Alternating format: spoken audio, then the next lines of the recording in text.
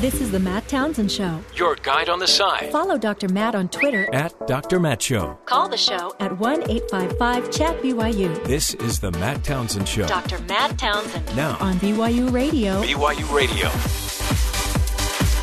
Good morning, friends. Dr. Matt here, your coach, your guide on the side.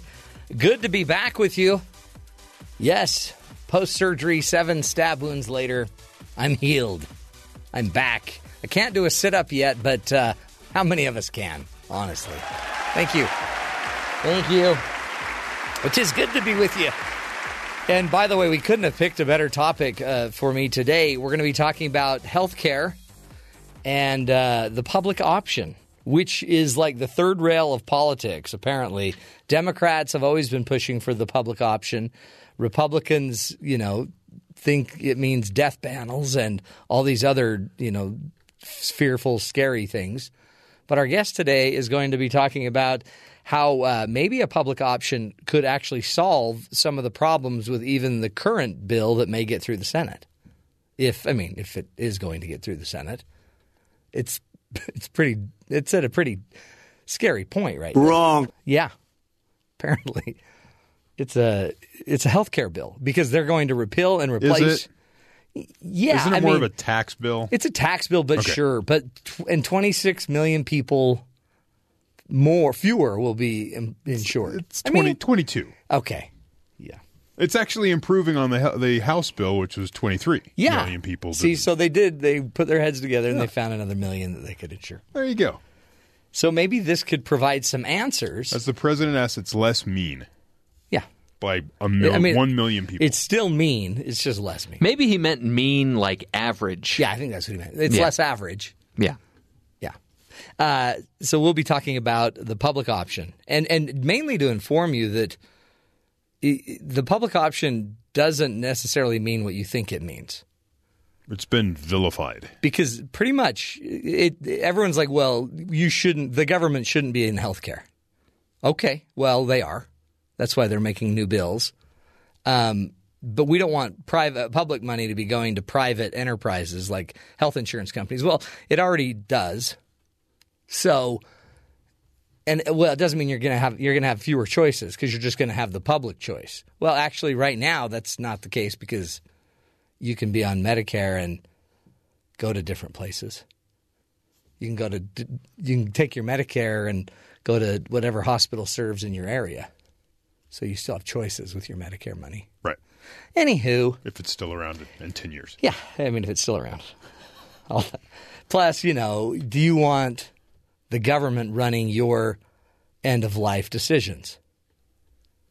They kind of still already are. Yeah. They're still producing all the laws that run your end-of-life decisions. And in a way, it's kind of baked into the plan that they're talking about right now. Yeah. Is that, when they decide whether you get funds for certain procedures, that's kind of deciding whether you live or not. Right. Or I guess if you're worth it. If you're worth spending all that money on. Yeah. You're 70 and you have cancer. Maybe. Can't you just ride this one out? Yeah. Do you really want to fight it at your age? And that's kind of what you're going to be pushed against. Yeah. But, the public option.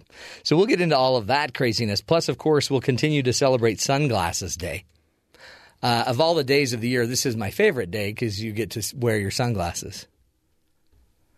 Really? But you're just wearing your regular glasses in here. Well, I have a weird moment because my drive, depending on when I leave, I have some time where I need sunglasses and then I have time where I don't need sunglasses. And then I have time, just a few seconds where I need them again and then I don't. And I get so darn tired of changing them. I have yellow lensed sunglasses that I wear in the mornings. Okay. Oh, you're that guy. Yeah. I've heard of you. It's like pitch black outside. Yeah. I put these things on and they actually kind of... They help you see. A little bit. But mainly it's because the air conditioner blows into my eyes and dries out my contacts and then I go nuts that way. Aren't they goggles? I think they're goggles. No, they're just sunglasses. Like snow goggles, skiing goggles? I wear 3D glasses whenever I'm in the car or if I'm outside. Oh, yeah. One's red, one's blue. Yeah. And you wouldn't believe the sights that I see. No, you know what? It's funny. I can kind of imagine. Doesn't it feel like everything's like jumping into your face? Oh, yeah. Yeah. I'm always jittery, that's jumping why you're always around. so jittery when you get here. I almost hit that pole. We'll talk sunglasses, of course. Also coming up, some empty news. Hey, you want to get back, I guess, at your doctors and everybody that just performed surgery. One thing you could do is tweet your medical bills out. We'll talk about a woman that did that. Fascinating story. Her son had open heart surgery, and she posted the bill on her Twitter feed, and it's amazing. So, Jeff, have you got your bill for your newborn yet? I have not. They purposely wait a couple of months just so that, just to make sure the baby takes. Yeah, keep us updated. We have to know if you actually got, charged for like the delivery room that you did not use. I guarantee you we will. Well, they'll call it lobby fees. Yeah. Yeah. If you're going to deliver in our lobby, that's an extra fee. Same price as the delivery room. Then they had to call in the cleanup crew. Yeah. Yeah. Yuck. They had to re-wax the floors. It was horrible. We'll get to all that fun straight ahead. But first, let's do the headlines with Terry South. Terry, what do we need to know this morning? The U.S. is planning to name China as one of the world's worst offenders in human trafficking and forced labor, Reuters reports, citing a congressional source and a person familiar with the matter. The source also said the Secretary of State Rex Tillerson plans to classify China as a Tier 3 offender alongside Iran, North Korea, and Syria. Wow. This follows President Trump's tweet calling out China for not doing enough to help put pressure on North Korea. The move could strain the administration's relationship with Beijing, which Trump has worked to strengthen over the past few months. China's downgraded ranking is slated to be announced today in an annual State Department report. In other news, former pharmacy executive Barry Cadden will serve 108 months in prison for his role in a 2012 meningitis outbreak. A judge sentenced him on Monday. Caden is a former head of New England Compounding Center, a now defunct pharmaceutical company that sold contaminated medication in 2012. The medication sickened 778 people, 76 of whom died. Prosecutors accused Caden of knowingly selling contaminated medicine. He was convicted of racketeering charges in March, but dodged second-degree murder charges, which would have sent him to prison for at least 35 years. His company would take medicine, and if you needed a special dosage, not like the generic one that's sold, they would take them and make a custom dosage for you. But as I believe it was CBS that did a bunch of behind-the-scenes sort of reporting on this, you go in and the test tubes they would use to mix things were full of like mold and just the equipment was dirty, and that contaminated and got out to people. Yeah, and they died. Holy cow. So bad news, but they caught him, and he's going to serve 108 months in prison for his role in that. Good. You're going to make us do the math on that? Yeah, somehow that's not enough. Huh. Oh, well. Russell Westbrook named the NBA's most valuable player after finishing with a record-breaking season. The Oklahoma City Thunder point guard was awarded the award at the inaugural award show Monday night for the NBA. Did you watch any of that, Matt? No, my son kept updating me. Yeah, I didn't watch it either. He became the second player ever to average a triple-double, and he has now become the first player since Moses Malone in 1981 to be named MVP while playing for a team that won less than 50 games. Triple-double, is that 3 beef patties with 2? No, not at all. Okay. So, special sauce. So he gets the award. They tried this experiment of pushing it after the playoffs. Yeah. No one cares anymore. Yeah. Everyone's attention has moved on because the playoffs are over. They missed that window. Yeah. They tried. Everyone talks about the MVP as the season is ending. Yeah. And then there's 2 months of playoffs, and then nobody cares. Well, and what's especially Westbrook, because he didn't play in the playoffs at all. So right, he did, but he didn't play in the finals. Right, so. he got the first round. The last month of the playoffs, he wasn't even out there. He's your best player. That's too long to wait. So he kind of lost that. Finally, Tropical Storm Cindy may have been downgraded to a tropical depression last week, but that doesn't mean the Gulf Coast residents are in the clear. As the storm moves inland, it's still expected to dump enough rainfall between Texas and Florida to cause severe flooding, which it did, which raised the possibility of another threat that may take some locals by surprise: floating fire ants.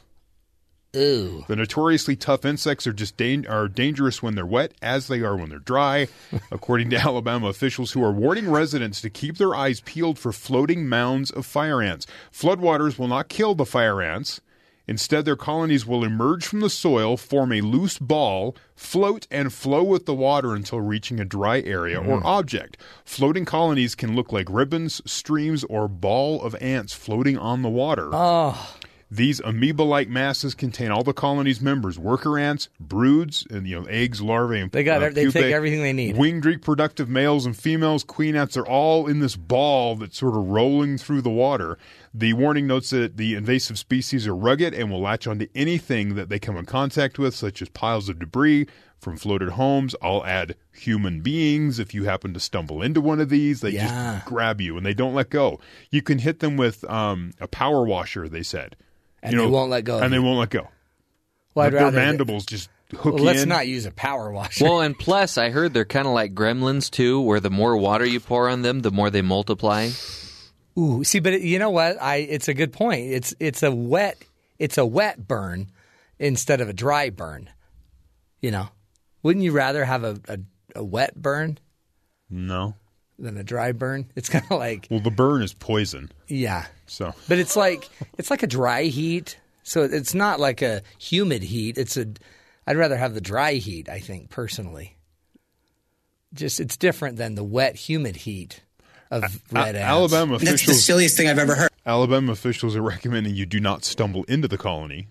Yeah. Stay away from it. Well, that's great advice. Wear long sleeves. And bring a power washer. Well, no, because apparently that doesn't work. It could be on you. You jump in the water. Dead. You can't drown. You're these just things. dead. It just sounds like you're dead. They're just evil. And it was an accident. Hold on, where was this? Alabama? All through the South. Fire ants are all through the South. But the floating pack. They all float. That's what they're saying, is that this is their survival technique. So you're not going to flood them out? No. So when Billy says, get the hose. You can maybe push them away, but that's about it. Yeah, but you got to deal with them one by one, it sounds like. Almost. Fire ants. It's like our producers. They just won't go away. One by one, they just keep coming in. Oh, I missed you guys. Holy cow. So much to talk about. Don't want to brag, but you're going to. 4 stab wounds. To take out 1 gallbladder, 4 wounds. Oh, I thought you were in a gang fight or something. No, I did too when I woke up. I'm I like, see. what the? But I have this weird, I think I'm having phantom pains from my pancreas, not my pancreas, from my gallbladder that's gone. Like you're like, oh, I feel like I still have my gallbladder. Yeah. Oh.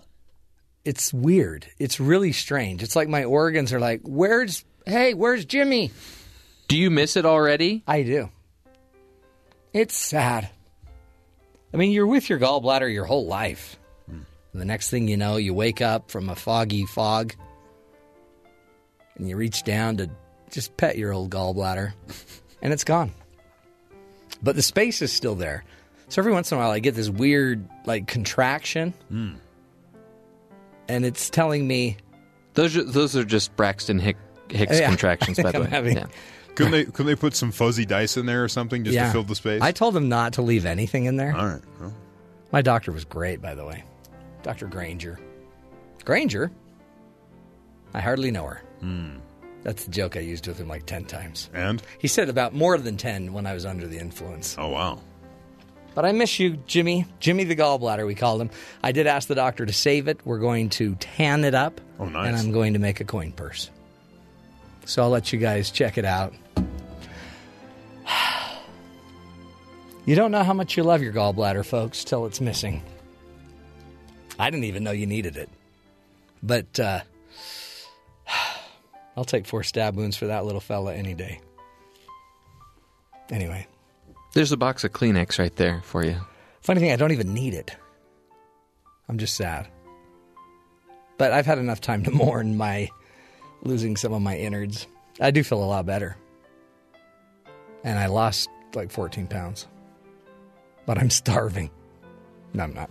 Hey, great show coming up. We're going to be talking healthcare costs. What on earth is going to happen to this healthcare bill? Is the Senate even going to be able to pass that thing? I doubt it. Come on.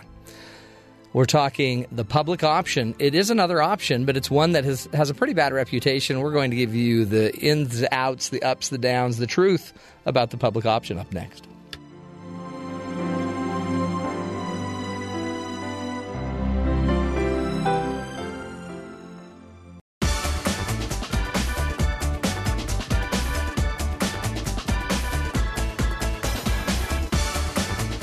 Secretary Tom Price of the U.S. Health and Human Services is currently traveling the country as he tries to meet with business leaders and citizens to ensure them that they will not lose their health care coverage. This listening tour coincides with the Republicans' quick push to, repeal and replace Obamacare. While politicians drag this process out, we need to ask an important question here. Is there a simpler way to fix Obamacare? Remember, so many of the companies that are providing insurance are backing out. They're no longer providing that insurance. They're no longer offering their services in certain parts of the country, which is leaving certain areas empty without anybody there to provide the insurance that's necessary. So there is no marketplace in some places and no competition in other places. So here to speak with us a little bit today about a possible solution or additive solution that could be added to the game that might create some answers to a lot of the problems we're facing with the current healthcare problem is Professor Jacob S. Hacker. He is the father of the public option, a professor of political science at Yale University, and we wanted him to come talk to us today to explain this public option because it really has been, maligned in every way possible. So, Dr. Hacker, thank you so much for your time today. Oh, thanks for having me, Matt. Couldn't be more timely. Is it totally? Is it true that the public option is Lord Darth Vader's favorite option? Yeah, no, I remember during the debate over healthcare reform back in 2009 that Glenn Beck featured a picture of me in one of his programs. He didn't actually say my name, but I'm a cyclist, and some of the guys that I ride bikes with have different political views than I do. And one of them looked at me and said, "Man, he did everything but put, pointy little ears on you, yep, and a forked tail." Yeah, you're the devil. So it was definitely demonized. But let me just explain simply, because I've found in my conversations with Americans of all political stripes that it actually has a lot of support. And indeed, that's what the polls show. So the public option is simply letting every American who doesn't have coverage from their employer or who doesn't have coverage from the Medicaid program or the Medicare program to buy into a new public plan that looks a lot like Medicare. In fact, I think it should just basically be a new, let's say, Part E of Medicare for everyone. And you could get that coverage in the way that people are buying coverage today through the health insurance exchanges under the Affordable Care Act. But the idea is that even in parts of the country that have no private plans, and there are a few, or have only one, there would be some competition, and you'd have the ability to buy into a plan that's familiar to most Americans and popular. And as I said, when you poll people, when you talk with them, they say, that makes a lot of sense. Medicare is pretty cost efficient. It has low administrative costs. It has had slower growth of its costs than private insurance. Most Americans on it are overwhelmingly satisfied with it, and it would deal with two problems. One is that there isn't enough competition in a lot of the country between private plans, and two, and I think this is really important, that right now the plans are competing in part by getting narrower and narrower networks and doing other things that people are not such fans of. And in a lot of the country, it's not like the top-rated plans that are in the market in the exchanges. It's often sort of bottom-feeding plans that have stuck around. As you know, a lot of the top insurers have pulled out of the exchanges. So you get a really good benchmark plan to set the standard for the private sector to ensure that people are protected, even if private plans pull out or change their behavior. And that could be really important, I should say, if the Senate health plan passes, because it actually frees up the states to really cut back on a lot of the protections that people have. Yeah. So I'm hopeful, to be frank, that this bill that's before the Senate right now does not get enacted, and I can explain why. But I think the public option would be a good option, so to speak, even if it did. It seems like there's so much misinformation around it because, like you're saying, the doctors that provide the service for Medicare Part E, those that would get the public option, are the exact same doctors I go to through my corporate plan. So it's exactly, yeah. No, explain or that your family members go to through Medicare. Right. I mean, yeah, exactly. So, Medicare is often discussed as a single payer, which I don't think is a very evocative term, but it is worth understanding that Medicare is essentially just a big insurance plan, and it doesn't own any facilities, right? Everyone goes to a private doctor or hospital, and the vast majority, indeed, I think it's at roughly 90% at present of hospitals and physicians, basically all hospitals and about 90% of physicians take Medicare patients. So you're really talking about the biggest possible network in the country and wherever you are in the country. So, for example, right now, with the plans that are being offered, usually you have a very limited network and you're out-of-network coverage. Say if you're out of your state or if you are going to a doctor or hospital who's not in your network, that coverage is very skimpy. And there's a lot of surprise medical bills as well, where people go to the hospital, they think they're covered, but then they discover after the fact that the hospital was in the network, but the doctor who treated them wasn't. And that's just ridiculous, right? I mean, that's no way to run a healthcare system. And a lot of times you hear this, line that, well, people should be able to shop around for healthcare. But what does that mean? And it really means, right, that you can choose high-quality providers and the ability to make sure that you're getting the best care possible. It can't mean that when you're on an emergency room gurney that you have to ask whether everybody who's going to treat you in the next 2 hours is going to be within your network. So I think we really need to rethink what it means to say people should be shopping for their medical care. And I think the best way to understand it is that people should be able to choose their health plan. And under this proposal, the public plan would be an option, and it would be right alongside the private insurance plans, just like in Medicare. If you have a family member in Medicare, you probably know that they can choose a private Medicare Advantage plan, or they can be in the so-called traditional Medicare program, which is a lot more like Blue Cross Blue Shield, or a traditional plan where you can go to any doctor or hospital you want. Now, what I hear and explain this to me is that but fewer and fewer doctors, they don't make the same money. They're making whatever 30 cents on the dollar on a Medicare patient than they would make on a regular patient through our regular insurance. So doctors don't want this. Eventually doctors are going to opt out, and eventually all these people will be left without caregivers. But your data is completely different than that.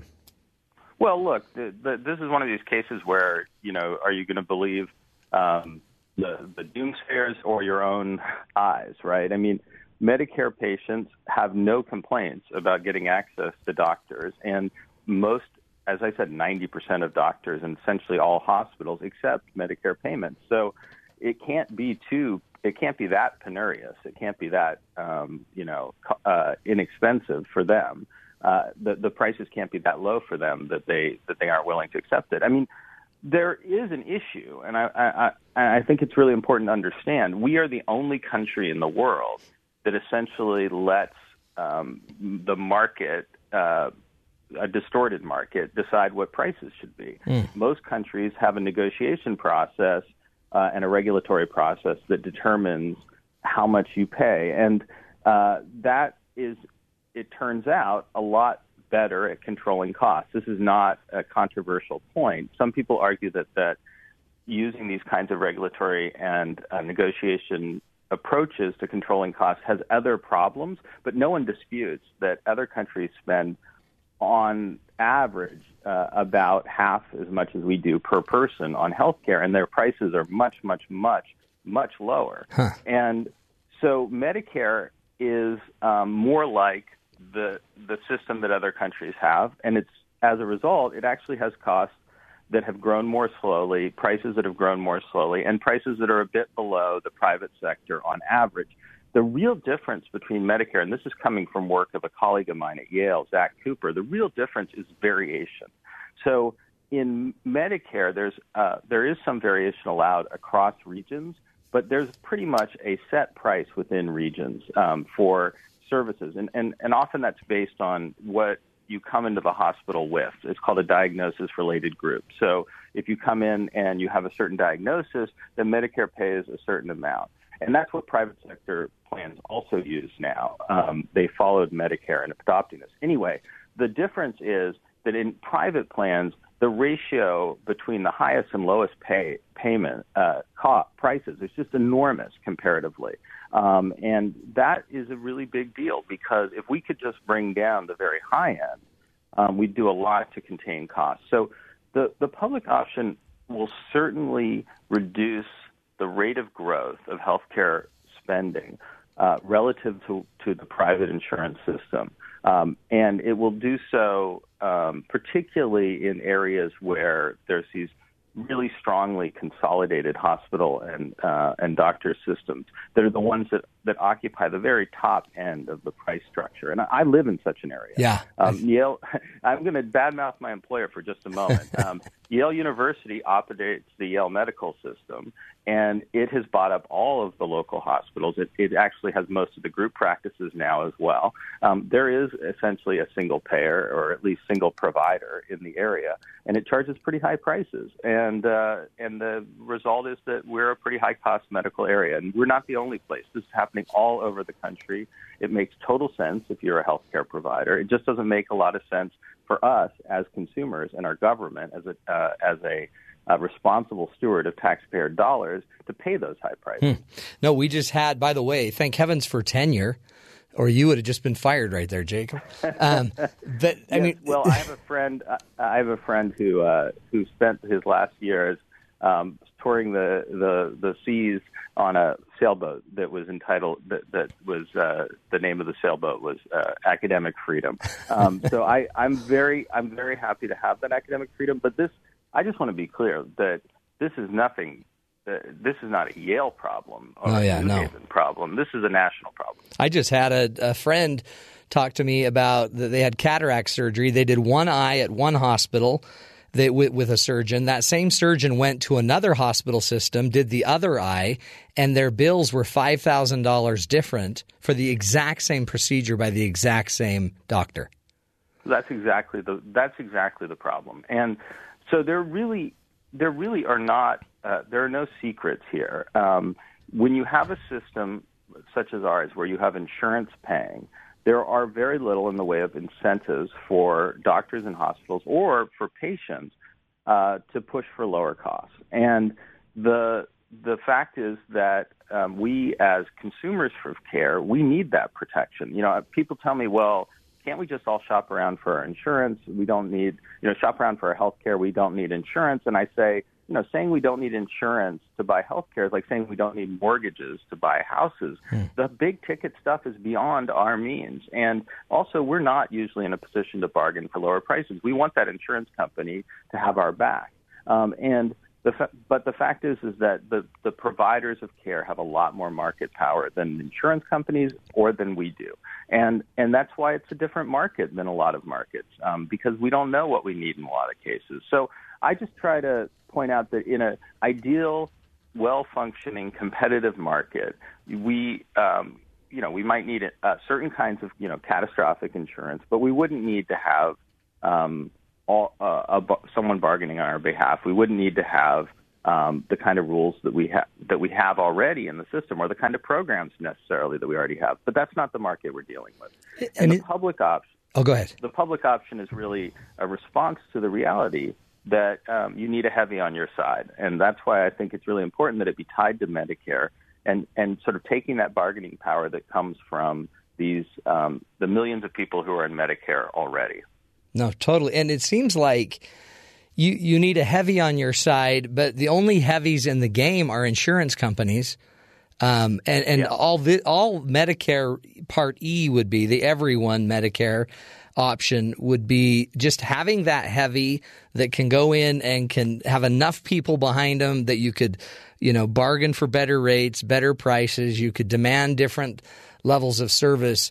So really the government would just be competing against every other insurance company that wants to play in that Exactly. market. And you would have a choice. And employer-based plans would still be there. Now, Matt, you could be out there selling this plan. That's exactly right.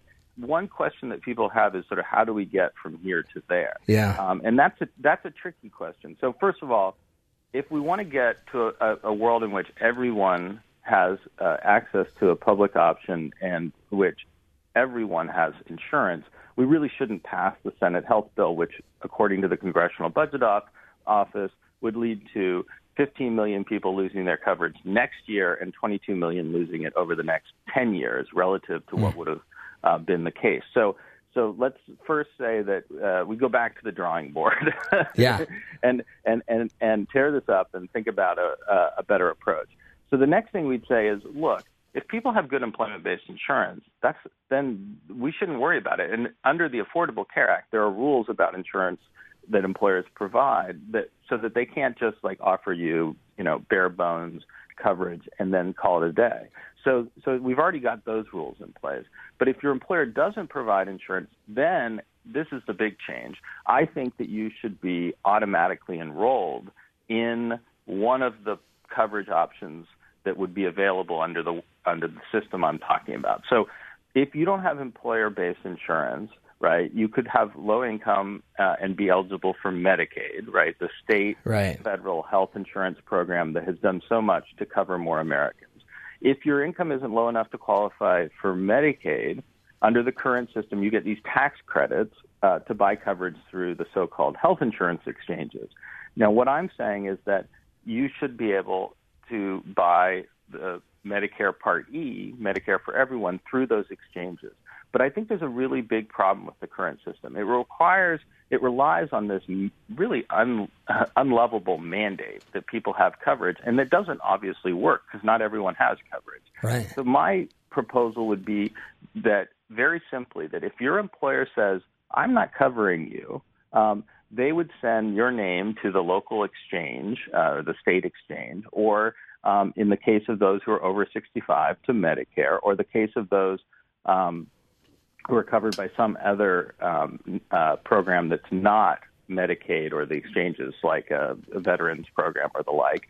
They would send that name, and you would be automatically enrolled through the exchange in either Medicaid, if you have a low income, or in the public option. And this is controversial, and you could have it that you get sort of randomly enrolled, or there's a default plan that isn't the public option if you aren't eligible for Medicaid. This is getting a little complicated, but I'm not a fan of that. And my sense is that most Americans would be pretty happy with Medicare-like coverage, and if you don't pick a private plan, then you go into the public option, just as is the case with Medicare. If you don't pick a Medicare Advantage private plan, you just get the basic Medicare coverage, so the traditional Medicare coverage. So under my system, everyone who didn't get employment-based insurance would be automatically covered. And there are two additional issues you'd have to deal with, right? Some people aren't going to be able to afford the insurance, and that's true under the current system. So the question you have to ask is, do you want to allow people to opt out? And I think that's a difficult question. My idea would be, instead of allowing them to opt out, let's just make the system generous enough that they can afford the coverage. And the way to do that, in my view, is to require that not only the individual consumer and the taxpayer pay for your coverage, but also that employers contribute something. So under my system, if your employer said, I don't give this person coverage, then they'd have to pay a modest amount as a share of your payroll. A payroll tax, Yeah, a payroll tax, although I would like to call it a premium contribution. A premium contribution to the community. But that's not essential to the system, but it just would make it a lot easier to do the financing. It's also the case that, look, if employers right now, if they drop coverage, they don't pay really much in the way of a penalty. So there's not a lot of incentive for them to provide coverage. But I do think that if you move to a system in which there's really good automatic coverage for everyone who doesn't get employment-based health insurance, then you don't want employers to have a big incentive to drop coverage. So if they have to pay a modest amount on behalf of workers they don't cover, that would discourage them from just dropping their coverage. So that's it. I mean, I know that sounds pretty complicated, but compared with the current system, that is really straightforward. And it's really just – oh, go ahead. No, I was just going to say, do you get coverage from your employer? Yeah. If not, you either get Medicaid if you're poor, Medicare if you're over 65, or the public option as a default if you're in the middle. And we'll come back and talk more about this, Jacob, because I think in the end that you opened up some really big questions again. And then these are the political decisions we need to make. And it seems like once we start trying to discuss these political sides, like are we going to tax employers now? Is this healthcare? Do we want everybody covered? Because it seems like in the country there's still that debate of whether we still want everyone covered. But like you were saying, 37 million people with this new proposed plan over the next 10 years will be uninsured above and beyond where we currently are. So decisions we got to make, and in the end they become political decisions, especially when we invoke this public option. But it also, folks, remember, it's not like the government is creating a hospital system. They're creating an insurance system, which they're already a part of. And that insurance system is going to change all the other levels of how you're insured, the level to which you're insured, the costs that can be charged. A lot of this, having just been in the hospital, is hospitals make a lot of money. Now, they would say they don't. But there's a reason Yale, for example, keeps buying up every clinic around them and now have a monopoly in their area, as do many other hospital systems around the country. So it seems to be working for a lot of the hospitals. Anyway, let's take a break, come back, helping us all understand the public option. It's one of many options, but it's one that you don't hear as much talk about in this round of the health care bill. Stick with us, folks, helping you unwind the chaos. This is the Matt Townsend Show.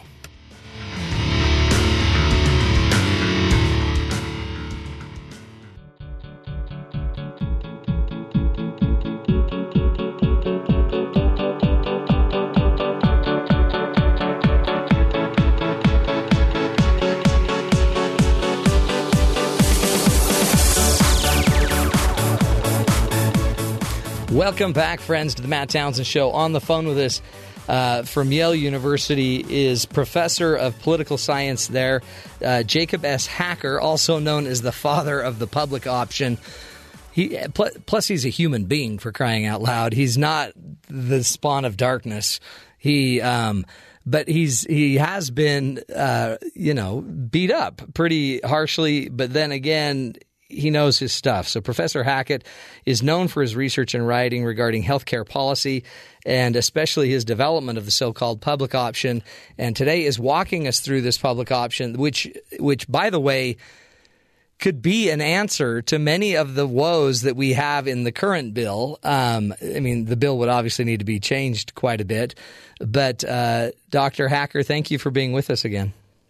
Oh, it's totally my pleasure. And before the break, you were talking a bit about this political nature of this debate, and I have to say, having lived through this a pretty intense period in my own life while advocating for this idea, that it is necessarily a political debate. We all care deeply about this issue, and if you ask ordinary Americans what they care about having financial protection and access to good health care. And so I really feel like that the guiding principles in this debate should be driven by what works in the system and what's going to provide people with that protection. And so, it took many years of research for me to feel like I could answer that question. But once I started looking at the various ideas out there, it really became clear to me that this part of our system that works best is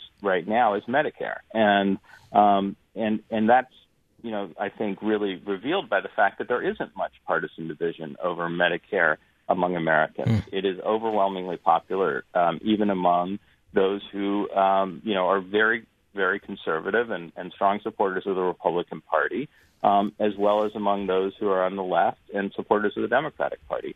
So the difficult questions arise, as I said, about how we get there. And I just should say that right now we're having a debate essentially about whether we roll back the clock on the Affordable Care Act, which I support it, but understand has a lot of problems as well.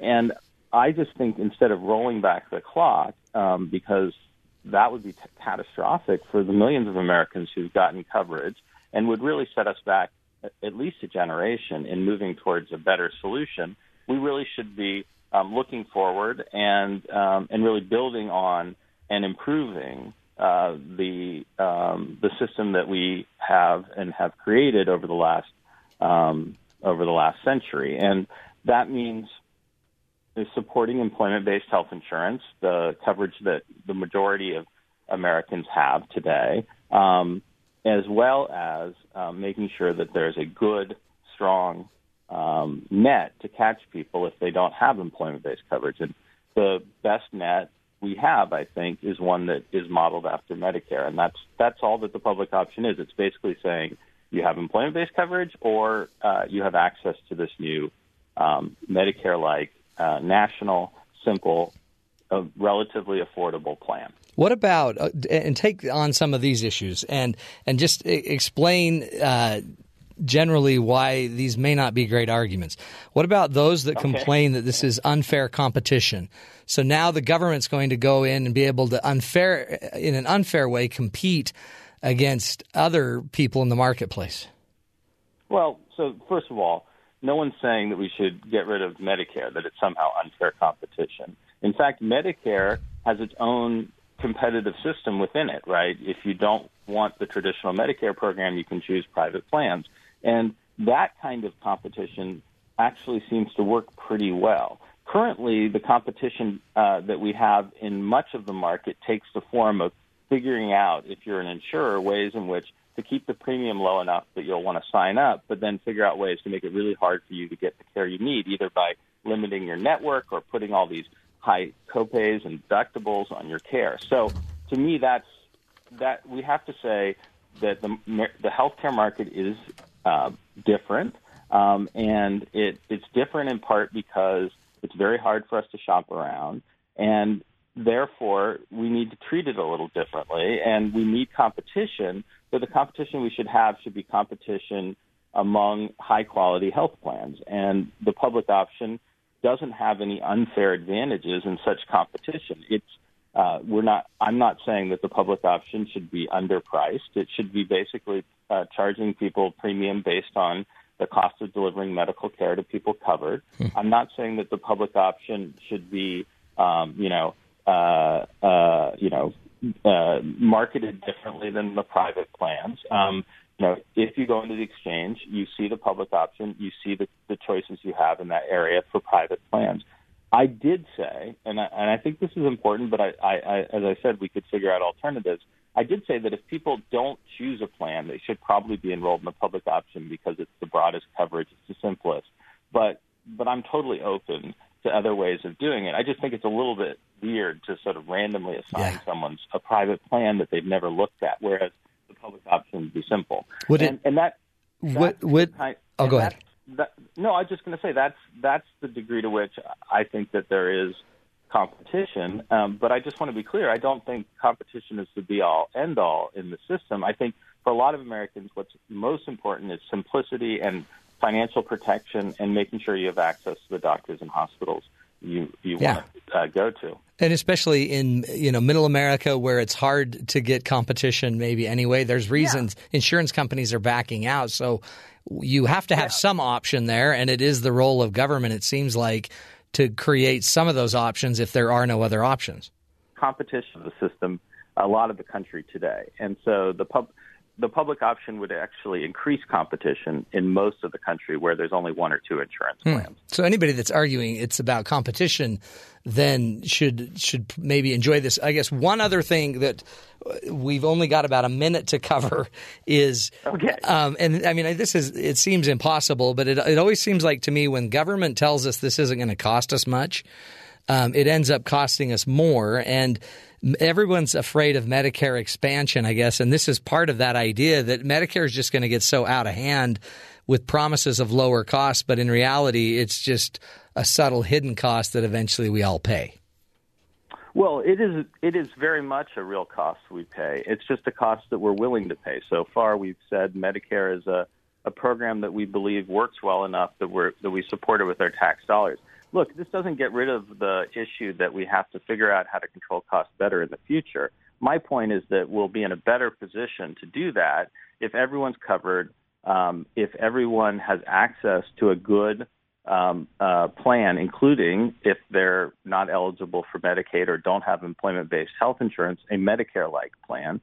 And we'll grapple with this important question of how to control costs in a way that's a lot better than we are now, where we don't have insurance companies in a lot of the country that are providing coverage to people who are in the exchanges, and where a lot of the cost control takes the form of figuring out ways to hide cost or deny care or deny coverage to people who need it.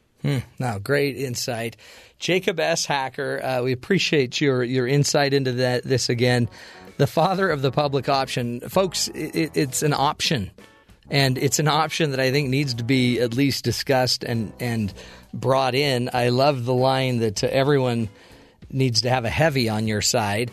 And until you're in the healthcare system anyway and you don't have a heavy on your side, you probably don't know how bad you need it. So we appreciate Jacob S. Hacker's work there as a professor of political science at Yale University. Great insight.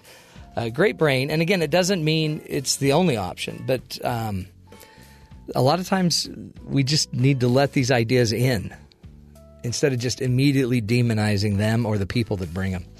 Interesting insights. We'll take a break, my friends. This is the Matt Townsend Show, helping you be the good in the world.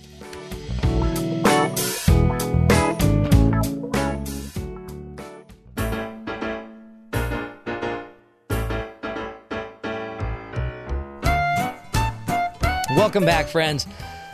Again, healthcare option is one option the public option is one option. But again, think about the people in the middle of the country that don't have any options. And all the insurance companies, Aetna, all these companies are pulling out. So there won't be competition there. There's nothing there. Somebody needs to step up and be there for that. Now, if not, you could just give up healthcare altogether and start doing the bizarre knife massages that are going at a hardcore spa in China. You won't believe this. The owner of Ancient Art of Knife Therapy in Taipei, Taiwan, has been performing a strange procedure for more than 13 years. It's about 30 pounds is what it costs to have the treatment. It originated in China about 2,500 years ago, and it involves knives. Yes, knife therapy they're calling it, where they put covers on your body, and then they take cleavers and other knives, kitchen knives, certain knives, and they start like cutting on you, but without cutting your skin. But they do the motions of cutting on you, and it's pretty crazy to watch. So we're going to post the video on our Twitter feed at Dr. Matt Show, so you can see what's going on there. And if you thought that was weird, the weirdest part is when the masseuse starts to belch. And the belching is the masseuse's way of apparently spitting out bad energy that they're drawing from you, the client. So, okay, just know there's other healthcare options. Knife therapy is one of them. Stick with us, folks. This is the Matt Townsend Show, helping you realize how good you may have it and how to make it even better. Stick with us.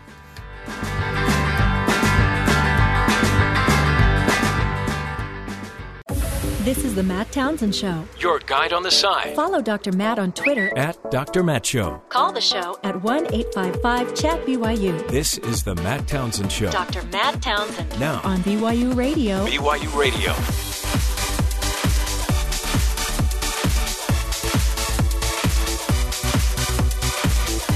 Welcome back, friends, to the Matt Townsend Show. Dr. Matt, fresh back from surgery and 4 knife wounds inflicted upon me by my surgeon.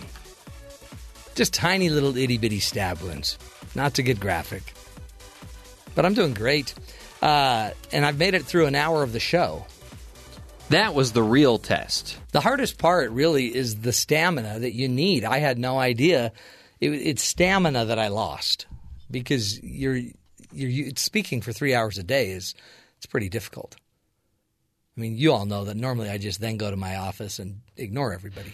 It's really what drove you to drink all that Diet Coke. It did. Totally. Drove you to the drink. It drove me To the drink. Happy Sunglasses Day.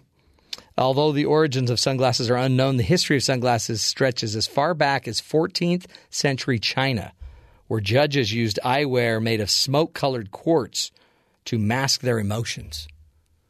I love wearing sunglasses for that very reason. Nobody knows what you're thinking. And then what's weird, if you wear earbuds and sunglasses, you're in a whole different world. Actually, not only will people not know what you're thinking, but they can't see you at all.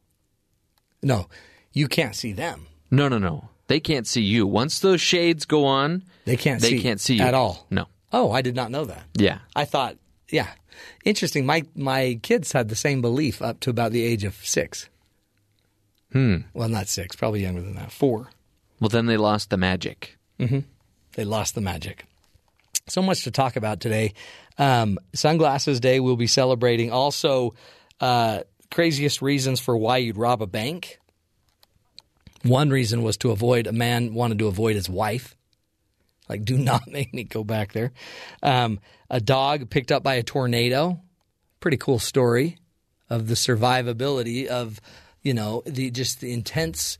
You when you're thrown in a tornado, like 1,100, was it yards or feet? That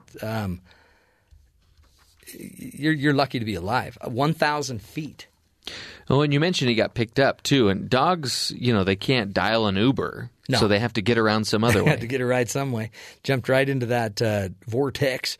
We'll talk about that. Plus, we're going to talk about a low speed chase, kind of a la OJ, and we're going to do but slower, even slower than the OJ chase.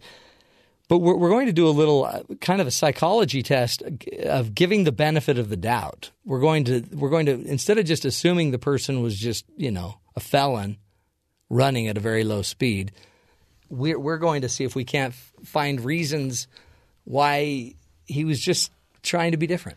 Well, we see these stories put in front of us that have, 5 or 6 sentences to them. Yeah. We don't have the whole story. We don't know the whole story. So we always make it up, but we tend to make it up negative, like all these people are horrible. But what if the person was just a really good guy that borrowed a truck? Yeah. His motivations could have been very noble. Yeah. So we'll get to that great story in a bit. But plus today we're going to be talking about popularity. And what's the benefit of being popular? Are there any benefits to being popular? Of course, the swag is great. All the free gifts you get, when you're super popular and you walk in to a place. I once got I got my drugs paid for once at a pharmacy because they recognized me. Really? Yeah. Not my drug, my copay, basically. It was nice of them. I don't know if it's legal, but I just said it. So there you have it. But there are other benefits, like you may live longer if you're popular. What? I know. Popular people live longer, which is weird. You would think with all the extra attention they're getting, it would wear on them. It would wear them down because many movie stars don't live very long, and they're very popular. That might have something to do with lifestyle choices, but Yeah, so popular people with certain lifestyle choices may live longer too.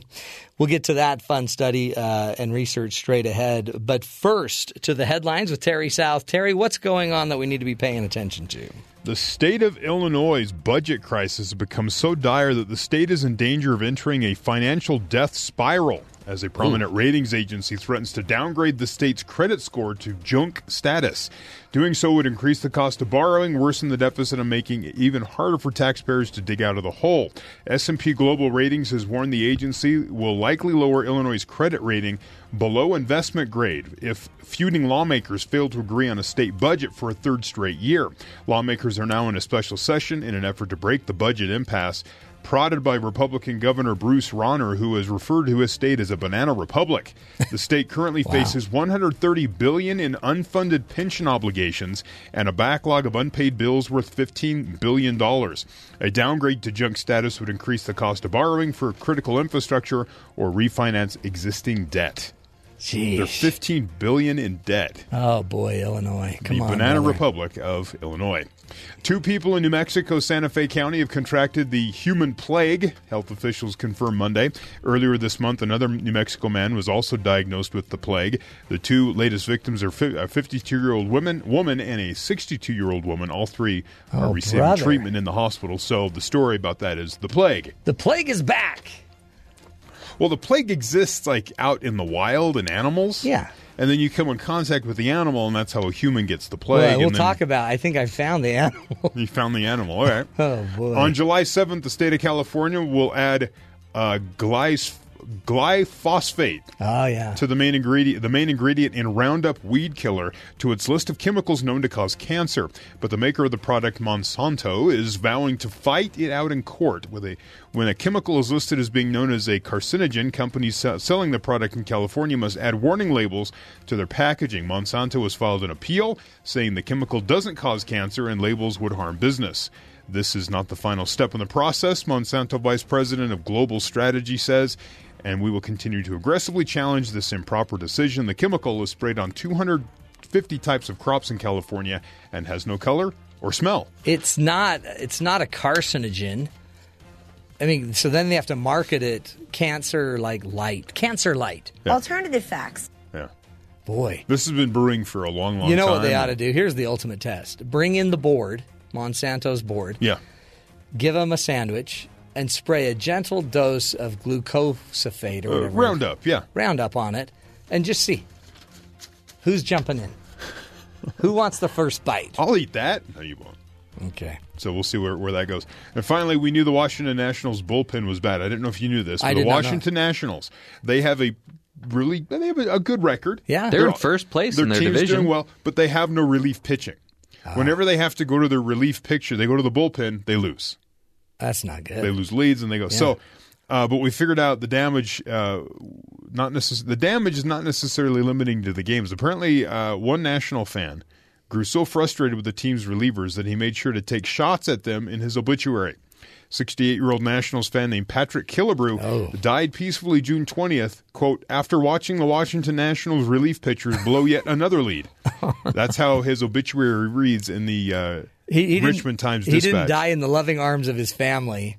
He died after watching the Nationals relief pitcher blow another lead. This article says it checks out also the Nationals lost their June 19th game against the Miami Marlins in a walk-off single after giving up the lead. And then on the 20th, the obituary comes out that he died.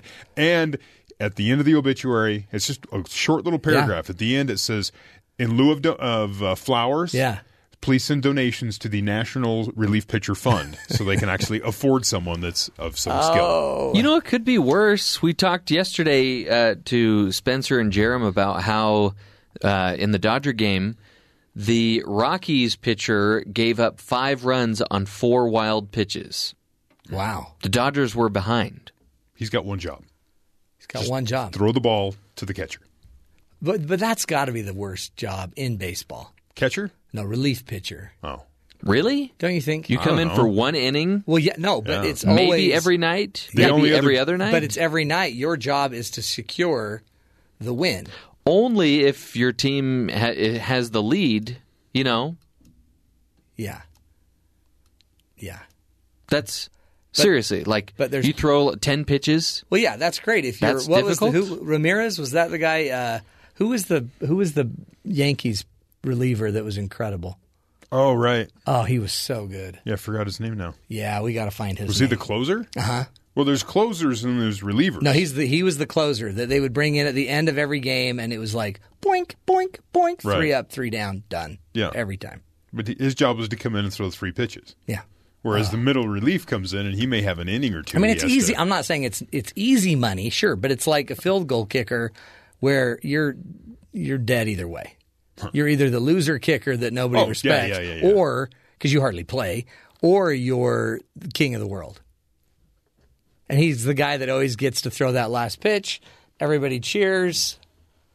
But at the same time, you're also kind of like, are you a starter? Well, no. Oh, okay. Yeah. So you can't really win. Relievers are routinely failed starters.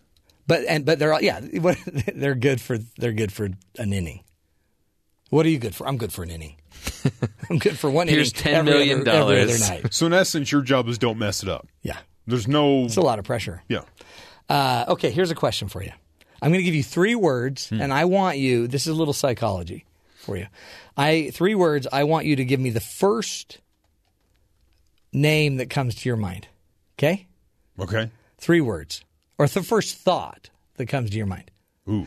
This is a description It of might something. be the second. We'll have to see if I have to self-edit. You might Go have to ahead. self-censor. The words are drooling, snoring, and gassy. Producer of the Matt Townsend Show? Okay? That was my... Sometimes they're sleeping out there at their desks. Yeah. Yeah. How about you, Jeffrey? What was the first one again? Drooling, snoring, and gassy. I thought of drooling dog, snoring dad, Wow. Thought and of 3 things. gassy. For some reason, I thought of a sandwich. Oh, that's very telling of you. What are you eating? That is the headline for the world's ugliest dog. Yeah. Drooling, snoring, and gassy. What was his name? Martha. Oh, her. Martha the Mastiff. Wow. She wins the ugliest dog contest, and honestly, she's pretty ugly. Not to be rude, I but thought the gremlins looked more there are attractive than that uglier. dog. There are uglier dogs here. Oh boy, there are uglier dogs, and there's. Let me just tell you, there's nothing worse than a Chihuahua when they go bad. Like when a Chihuahua has reached its expiration date, but it's still alive.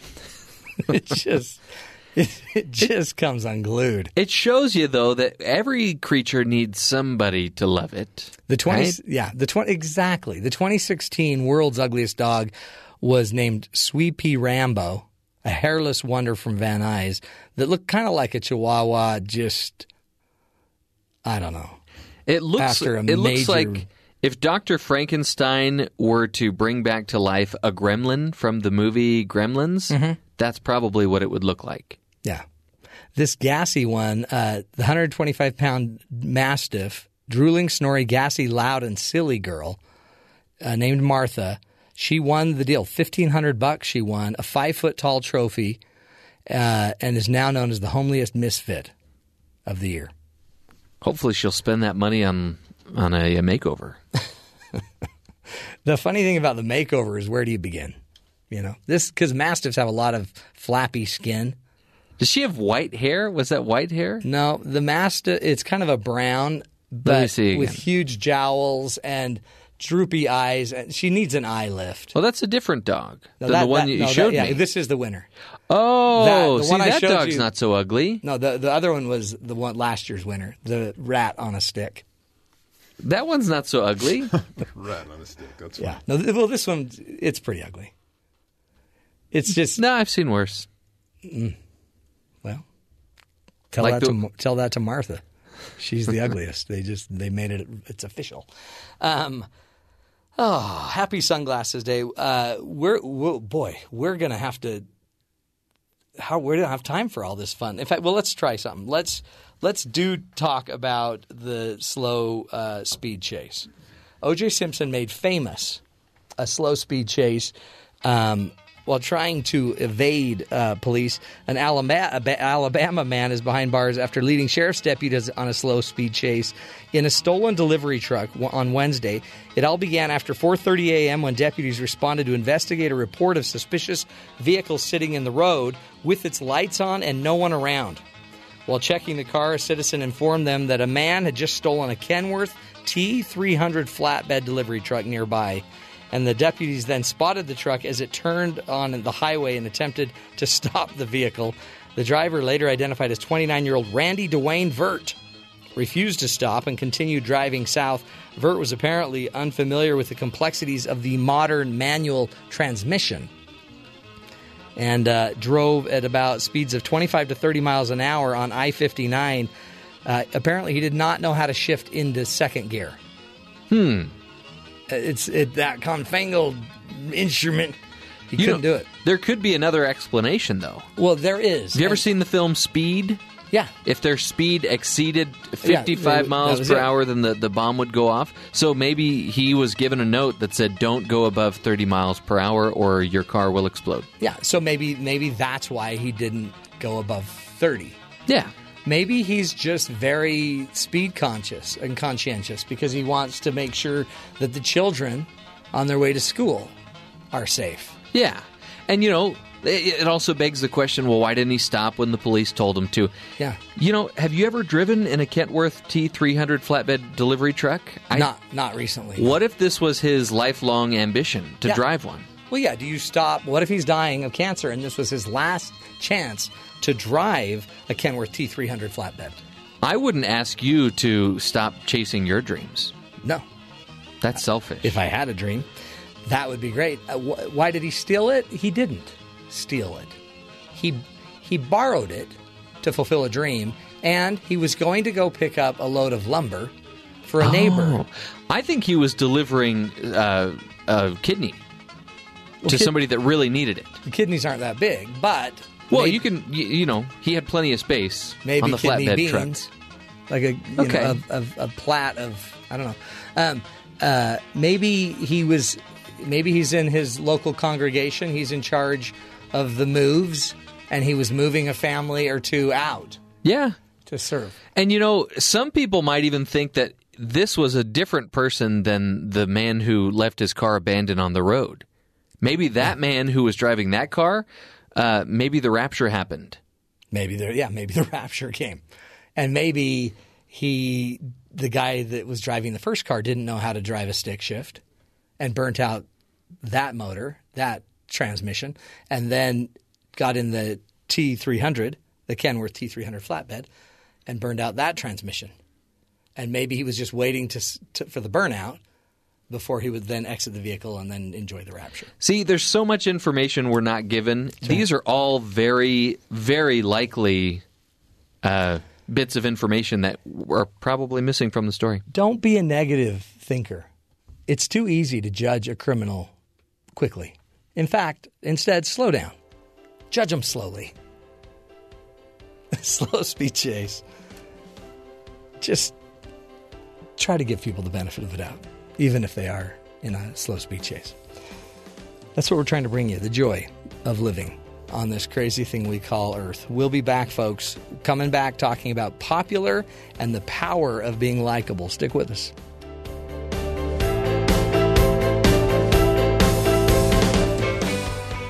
Popular.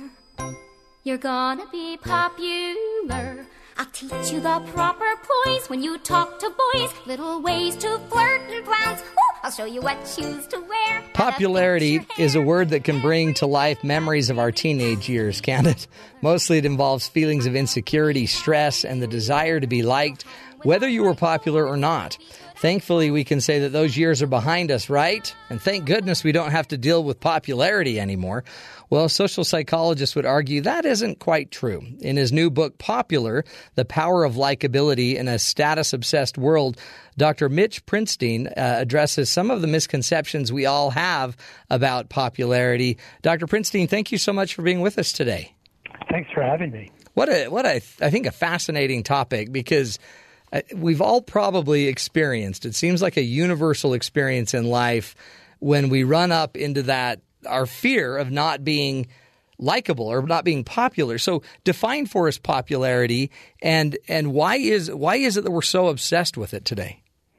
Sure. It's a scary idea, right, to think that popularity is still all around us, but it is. It's not exactly the same way, of course, that we experienced in high school, but yeah, we still really give a lot of attention to those kinds of things. Today, in two different ways. Popularity comes in the form of likability, which is the extent to which we enjoy spending time with people. We think highly of them, we trust them, we tell them about our lives. And that's separate from a different kind of popularity that's referred to as status. And status is really who's the most visible, who's the most powerful, influential, famous. That's a very different kind of popularity because, in fact, those who have really high status, just like back in high school, sometimes we might not like them very much at all. So it's interesting. This, and you can hear kind of the, I guess, evolutionary psychology roots of this, that you would need to be likable in order to stay in the group. You would want status in order to make sure you get a good, portion of the foods and the survival abilities. So is it kind of just our nature to want to be likable and have status? Yeah, it's really amazing how much this is a part of our nature, because we now know from research in neuroscience that there's a part of our brain that activates at the very moment, even as adults, that we think that we might be excluded. It seems to suggest that our bodies were preparing us to be protected if we were going to lose the company and the support of those around us. The part of our brain that seems to be activated is the same one that gets activated when we experience physical pain. Not the part that makes us say ouch, but the part that tells us, this is a warning and an alarm and something we need to avoid immediately. It's like our brain is telling us to get back in the herd as quickly as possible to maintain that protection. So we really, there's a chemical side to this that keeps driving us and making us want to be popular. Are there some people that just don't have any of that in them? They just flat out don't care. Yeah, there are. I mean, there are some people who, even if they're biologically responding to feeling excluded, they're not so interested. They don't think it's that important to make sure that they're really well liked, and that's okay. But what's really interesting is that we're now living in a world where it's becoming harder and harder to really be on your own in that way. I mean, people who are likable are given the benefit of the doubt and given opportunities all the time. It's who gets promotions, it's how we raise our kids. All of these things are influenced by popularity in ways that we don't talk about, but they're really very powerful. It's one of the most powerful predictors of many of our long-term life outcomes. Wow. Give us some more information of how likability, so popularity, you're basically saying is one of two things. It's likability, but it's also status. Likability means, I guess, people are drawn to you. And it's ironic to me, I guess, that we use the word like in social media so much. So talk to me about what are the other benefits to us day in, day out of just being likable? Well, it's amazing. We did a study when we were looking at that, and we asked people to wear for one day a really kind of crazy T-shirt on campus just to see what would happen. And we knew that what would happen is that people would treat them a little bit differently and kind of smile and ask them about it. And we made them pretty likable for a day. What was surprising was that folks realized how much it brought out of them a completely different side of them. They were more confident. They were more willing to interact with others. They felt more secure. And it changed the entire nature of their interactions over the course of the day in ways that they told us if this is how they were treated every single day, they would have grown up to become a completely different human than they are now. And that's what the research says. When we are likable, people treat us in ways that give us new experiences to learn, new opportunities to get involved in things that we otherwise would have been shut out of.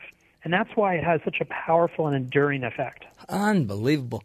And you can see that. I mean, it's so strange. I remember being in a private school. This was 30 years ago, probably no, 40 years ago, and being friends with the most popular guy in the school, and there was only 30 desks in the room, but he for some reason got the really cool desk. There was one odd, but everyone wanted that desk, but the most popular kid got that desk, and I'm like, wow, what's it like? But you're saying if you are seen as likable and you are, then people treat you different because you're likable, you're popular. That actually changes who you end up becoming. That ends up changing the experiences you have, what you're willing to say or not say, and how you evolve, how you grow yourself. Absolutely. In the book I talk about the story of two guys that go to law school, and one of them is far more qualified and prepared than the other, but he ends up failing. And the reason why is because his contemporary is a really likable guy. So he gets invited to study groups. He gets asked to, he chats with the teacher afterwards and learns extra material. He gets opportunities for internships that the other one does not get. He goes on, the likable guy goes on to have a remarkably successful career, not because he was more qualified and not because he was better prepared, but because he created an environment that left all doors open for him. While the more prepared guy, who is kind of more aloof, a little bit of a hermit, he really closed all those doors, and at every opportunity to learn or to get new experiences, he lost out. And what it had to do with was plain old likability. Now, to me, this resonates almost with the research in emotional intelligence in a way. Would you then say, if I were a parent, would it be better for me to teach my kids the skills of being likable or the skills of being prepared? If I was going to dichotomize it. Yeah, what a great question. I would say that it's, of course, really important for kids to be prepared and take their work seriously, but I think it would be a mistake to ignore likability. And one of the things I think is important is to recognize all the different ways that parents really play a role in developing their child's likability. Research says that even after controlling for a child's IQ, for their socioeconomic status, for their history of stress and mental health problems and their parents' stress and mental health problems, the one factor that predicts above and beyond all of those other factors is their child's level of likability. It predicts their relationships, their work success, even their physical health for decades later. Unbelievable. Because in a way, it seems it's almost like against the work ethic, Mitch. You're blowing up because now it's like your personality could get you somewhere instead of just your integrity or your hard work ethic. But in reality, you live in a social world, right? So this shouldn't be surprising. I mean, I think it's both. I think we have to be prepared when we show up to the table. We have to have something to bring there that's competent and appropriate. But I think if we believe that we left all those popularity dynamics back in high school, we're missing out on a very real factor, and that is that no matter where you work or no matter what interactions you're involved in, we're still humans. And as humans, we are still drawn to each other in a social way that is part of the fabric of who we are. There's research now that says that even our DNA changes how it's expressed based on the most recent experience you had of being treated likably or as a disliked person. This is part of who we are. How does it express differently? So the minute that we are treated in a dislikable way, our DNA expects that we might get eaten by a woolly mammoth. More of it, So, it activates an inflammation response in our body to protect us from bacterial infection and wounds. It simultaneously shuts off the parts of our DNA that would help us resist viruses, because our body assumes if we're not going to be around anyone else for a while, who are we going to catch a virus from? So there's now this really powerful relationship between our social experiences and our physical health, because of course, we don't have any threats from woolly mammoths now, so our body is responding in a way that actually harms us rather than helping us. And you can see it. I could just see I had some of my children run for like class officers, and boy, the impact it has on their psyche, on their willingness to try things, to put stuff out there, it changes them when they think they're liked. Absolutely. I mean, and this is so important for adolescents. Just look at social media and look how much adolescents care about their peers. There's a reason for that. There's something about the ways that our brains develop right around the age of 11 or 12 that turns on a pleasure center within our brains and makes it really tuned in to our social experiences. That's why everyone thinks their parents become totally lame when they become 11 years old. They suddenly want to hang out with their peers, because our body and our brains are developing in ways that make us really, really care about popularity. And it used to be that we lived in a world where we would kind of go back to being concerned about our likability when we became adults. But the world has changed, and now we're kind of perpetually in a mouse-clicking high school where everyone's trying to be really popular online, and And this is a really interesting time when it comes to popularity. It's I have a client that comes to me, and it's her ultimate objective in life is to be famous. And I sit there and I think, okay, so what will you do with your fame? And then it's, well, I would just share me, and I'd share my art, and I'd share my talents and my gifts, and I would try to enrich the world. And I'm like, well, wouldn't it make more sense that instead of like focusing on fame, that we focus on sharing you already and your gifts and your talents and enriching the lives of everyone around you? And we could do that today, and you don't need to be a Kardashian to do that. So you're telling me that desire for fame or kind of notoriety, that would be more status, I guess, popularity. That's just kind of human nature. Absolutely. But it's important because the research says, just as you're pointing out, that those who have high status actually are at greater risk for relationship problems, addictions, anxiety, and depression. And the celebrities and other high-status folks' interviews within the book kind of really clearly articulate why it is that having that high status actually leads to all those problems, because those folks end up reporting that they're very unhappy. They feel more socially disconnected, and what they want more than anything is just for someone to really know them and like them. So really, if we have to push for status or likability, really, likability is the healthier. It's the healthier avenue. Absolutely. There's never been anything wrong with community and connection and caring for others, but fame and having lots of visibility and power. The research suggests that leads to problems. No, and you can totally see it just play out in Hollywood and other places.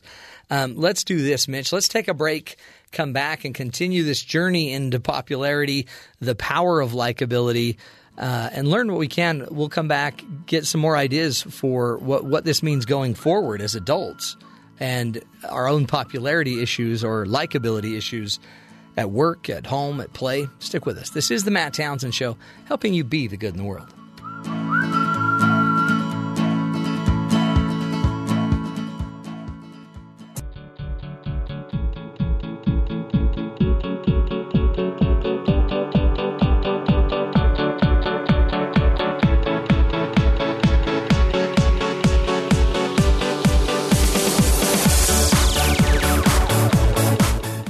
Welcome back, friends, to the Matt Townsend Show. Joining us on the phone is Dr. Mitch Prinstein. He's a father, a board-certified husband, by the way, a board-certified clinical child and adolescent psychologist, and serves as the Van Seters Distinguished Professor of Psychology and Neuroscience and the Director of Clinical Psychology at the University of North Carolina, Chapel Hill. Mitch is also the author of the book Popular, The Power of Likability. There's a better title than that, Likability in a Status-Obsessed World. Mitch, we appreciate you. Thanks for being with us today. Sure. Thanks for having me. So it's easy, it seems like, in social media to want to be popular, to have as many people following you as you can, to have a lot of people like what you're saying. But that's really doesn't seem like so much the likability you're talking about. No, it's something to be a little bit concerned about when it comes to our kids in particular. It's all fun, of course, and it's and we all can get sucked into that whole world of trying to get likes and followers. But for our kids, they're getting a very clear message from teen magazines, from their friends, that this is the end-all, be-all, right? That they need to have followers, that it's somehow an important life goal. And this is a concern. There are teen magazines that are teaching them exactly how to be social media famous and telling them that this will solve all of their adolescent woes. Yeah. There are makeup companies that are now marketing selfie makeup to help teens look better in their selfies. This is something I think we really need to be concerned about as parents, because I'd hate for kids to think that their life worth can be measured in likes and retweets. Oh, that's so true. And you sit there and you think about it, that instead, we should be teaching them how to relate to others, how to make bigger circles that include others. So what are the skills that need to be there to produce more likable people? Well, I mean, I think social media is one of those tools, actually. It's just how you use it. I think posting things that you may or may not even believe in or care about just because you think it will get the attention from others, that's a problem. But using social media to truly connect with others or send private messages and have actual conversations to learn how to share emotionally intimate information in a safe way, online or offline, that is important. Those are teaching skills that will be very important in every business relationship and every personal partnership. And we should be focusing on helping kids to, learn the old arts of conversation and caring about others and making sure that what they're doing isn't just to promote themselves, but is really helping those they care about. Do you notice that, because I guess part of being popular would be, it could be anything. It could be the child that can play sports really well, the dancer, the funny kid. There's a lot of ways to be likable, and I guess so, which tells us there's probably a way for everyone to pick up their likability. Absolutely.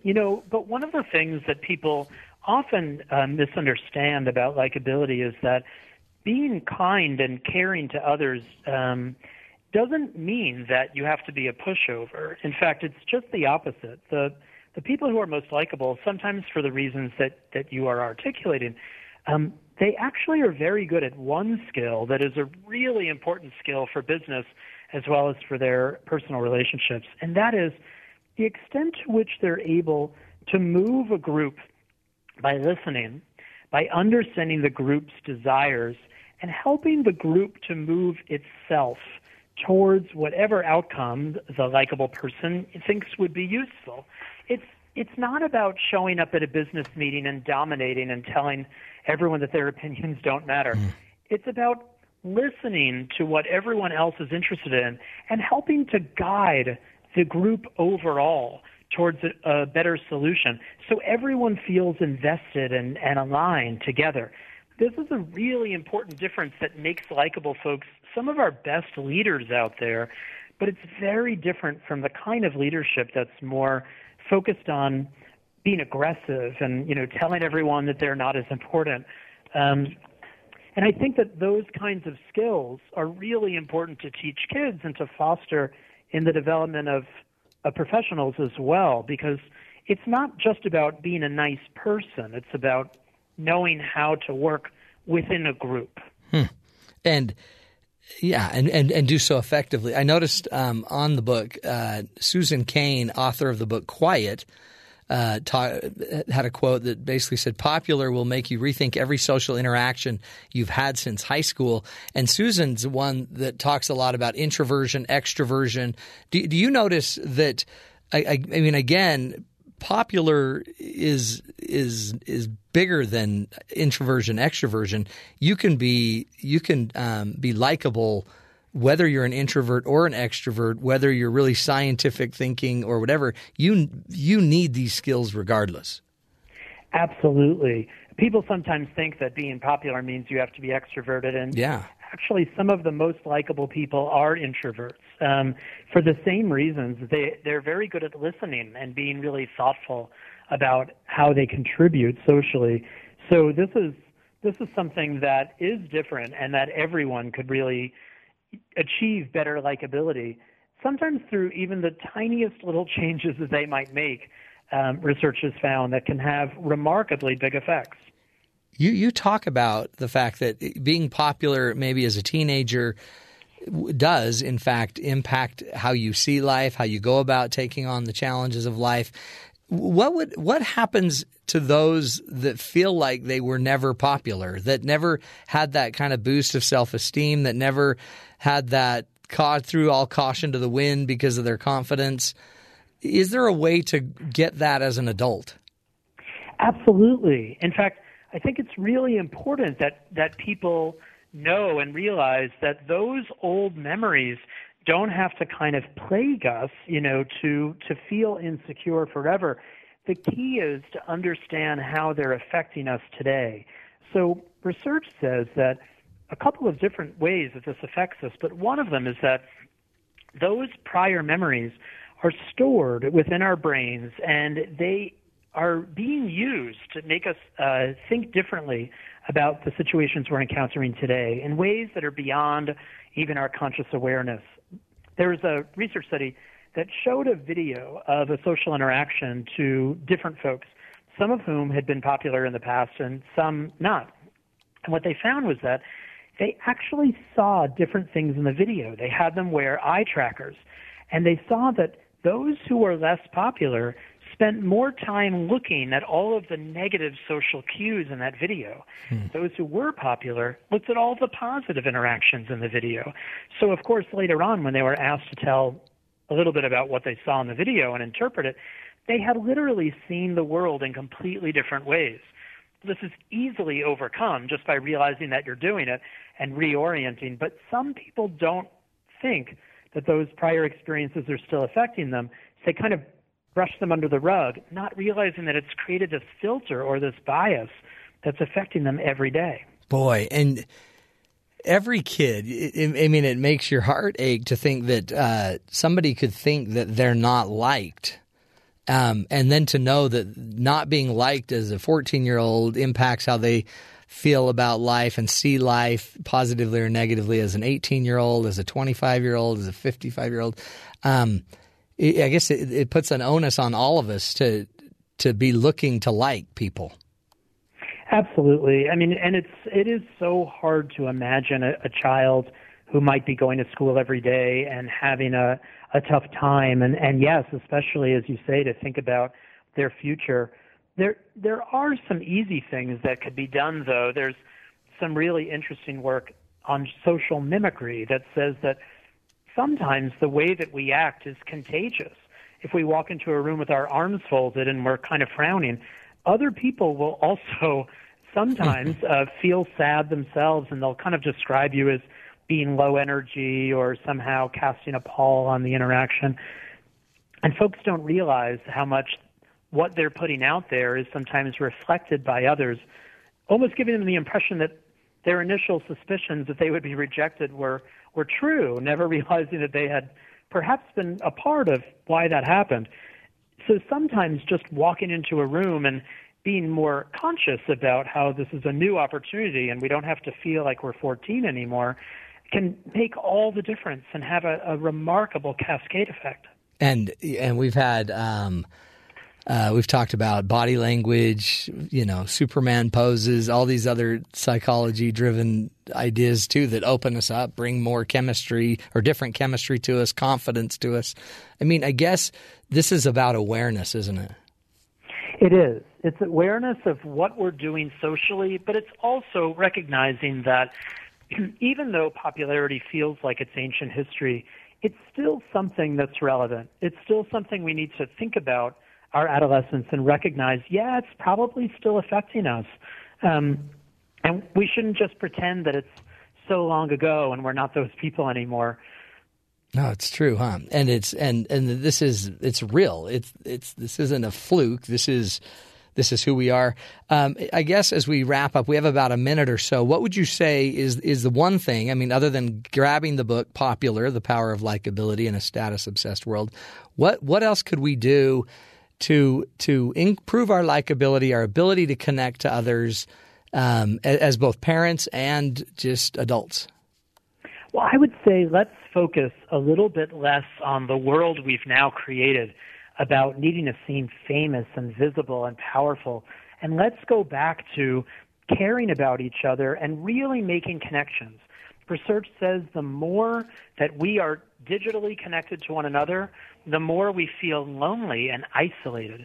So it might be time to pick up the phone, believe it or not, or go have a conversation, because we are social creatures built to be happier when we do that. Beautiful. Mitch Prinstein is his name, author of the book Popular, The Power of Likability in a Status-Obsessed World. You can also find out more at his website, mitchprinstein.com. Great resource for life, folks, and for a better life, I think, for all of us. Let's go make everyone around us feel like they're liked. How powerful could that be in this world? We'll take a break, come back, wrap up hour number 2 of the program. This is the Matt Townsend Show, helping you be the good in the world. And I realize that everything... The MT News Team. First on the scene, fifth on facts. Crunch. Welcome back, folks. First on the scene, fifth on the facts. What more do you want? In fact, here's some news out of Kansas. A husband who robbed a bank to avoid his wife, who was given to home confinement. Listen to this. A 70-year-old man said he robbed a Kansas City, Kansas bank so he could get away from his wife, blamed his actions on his depression. Federal judge on Tuesday sentenced Lawrence John Ripple to 6 months of home confinement and 50 hours of community service. Ripple went to the Bank of Labor, a block from the police headquarters, last September. He gave a note to a teller saying that he had a gun and was demanding money. After he was given the money, Ripple waited for police. Court records indicate Ripple wrote the robbery note in front of his wife and told her he would rather be in jail than at home. Ripple told the judge Tuesday that the heart surgery left him depressed and unlike himself before he robbed the bank. And of all sentences to give, it was home confinement. It might as well be jail. Love. We just learned about the importance of likability and, boy, poor guy suffering depression there. And this is a heroic story of a dog that picked up by a tornado in Davie County, survives and is recovering. Davie, North Carolina. The dog was picked up, thrown across the road in a tornado. And, by the way, 1,000 feet the dog was thrown. And unbelievable. A 12-year-old Australian shepherd survived the crazy journey. When I got to him, he was across the road in the pasture, Vinoy said. He could hardly walk. He was in severe pain with his lethargic, he was crying, and he had broken his leg in multiple places, and his retina had been damaged as well. So the dog has gone through multiple surgeries, spent a lot of time at the vet, but now he's going to make a full recovery. This wasn't Martha, was it? No. Martha the Mastiff? Yeah. You mean maybe the gassy Mastiff? No. Maybe the tornado is how she got so ugly. No, she's just ugly. Okay. We're not being rude about Martha. She's just the winner of the ugliest dog contest. And I took a look at the picture and didn't think that she looked that ugly. You thought she looked great. After last year's winner, she looks like $1 million. The year before, that was an ugly dog. Poor dogs. Well, I'm glad this one survived. Congrats to them and their family. That's hour number 2 of the program, folks. See, life is good. Nothing to worry about. We'll take a break. We'll be back. This is the Matt Townsend Show, helping you be the good in the world.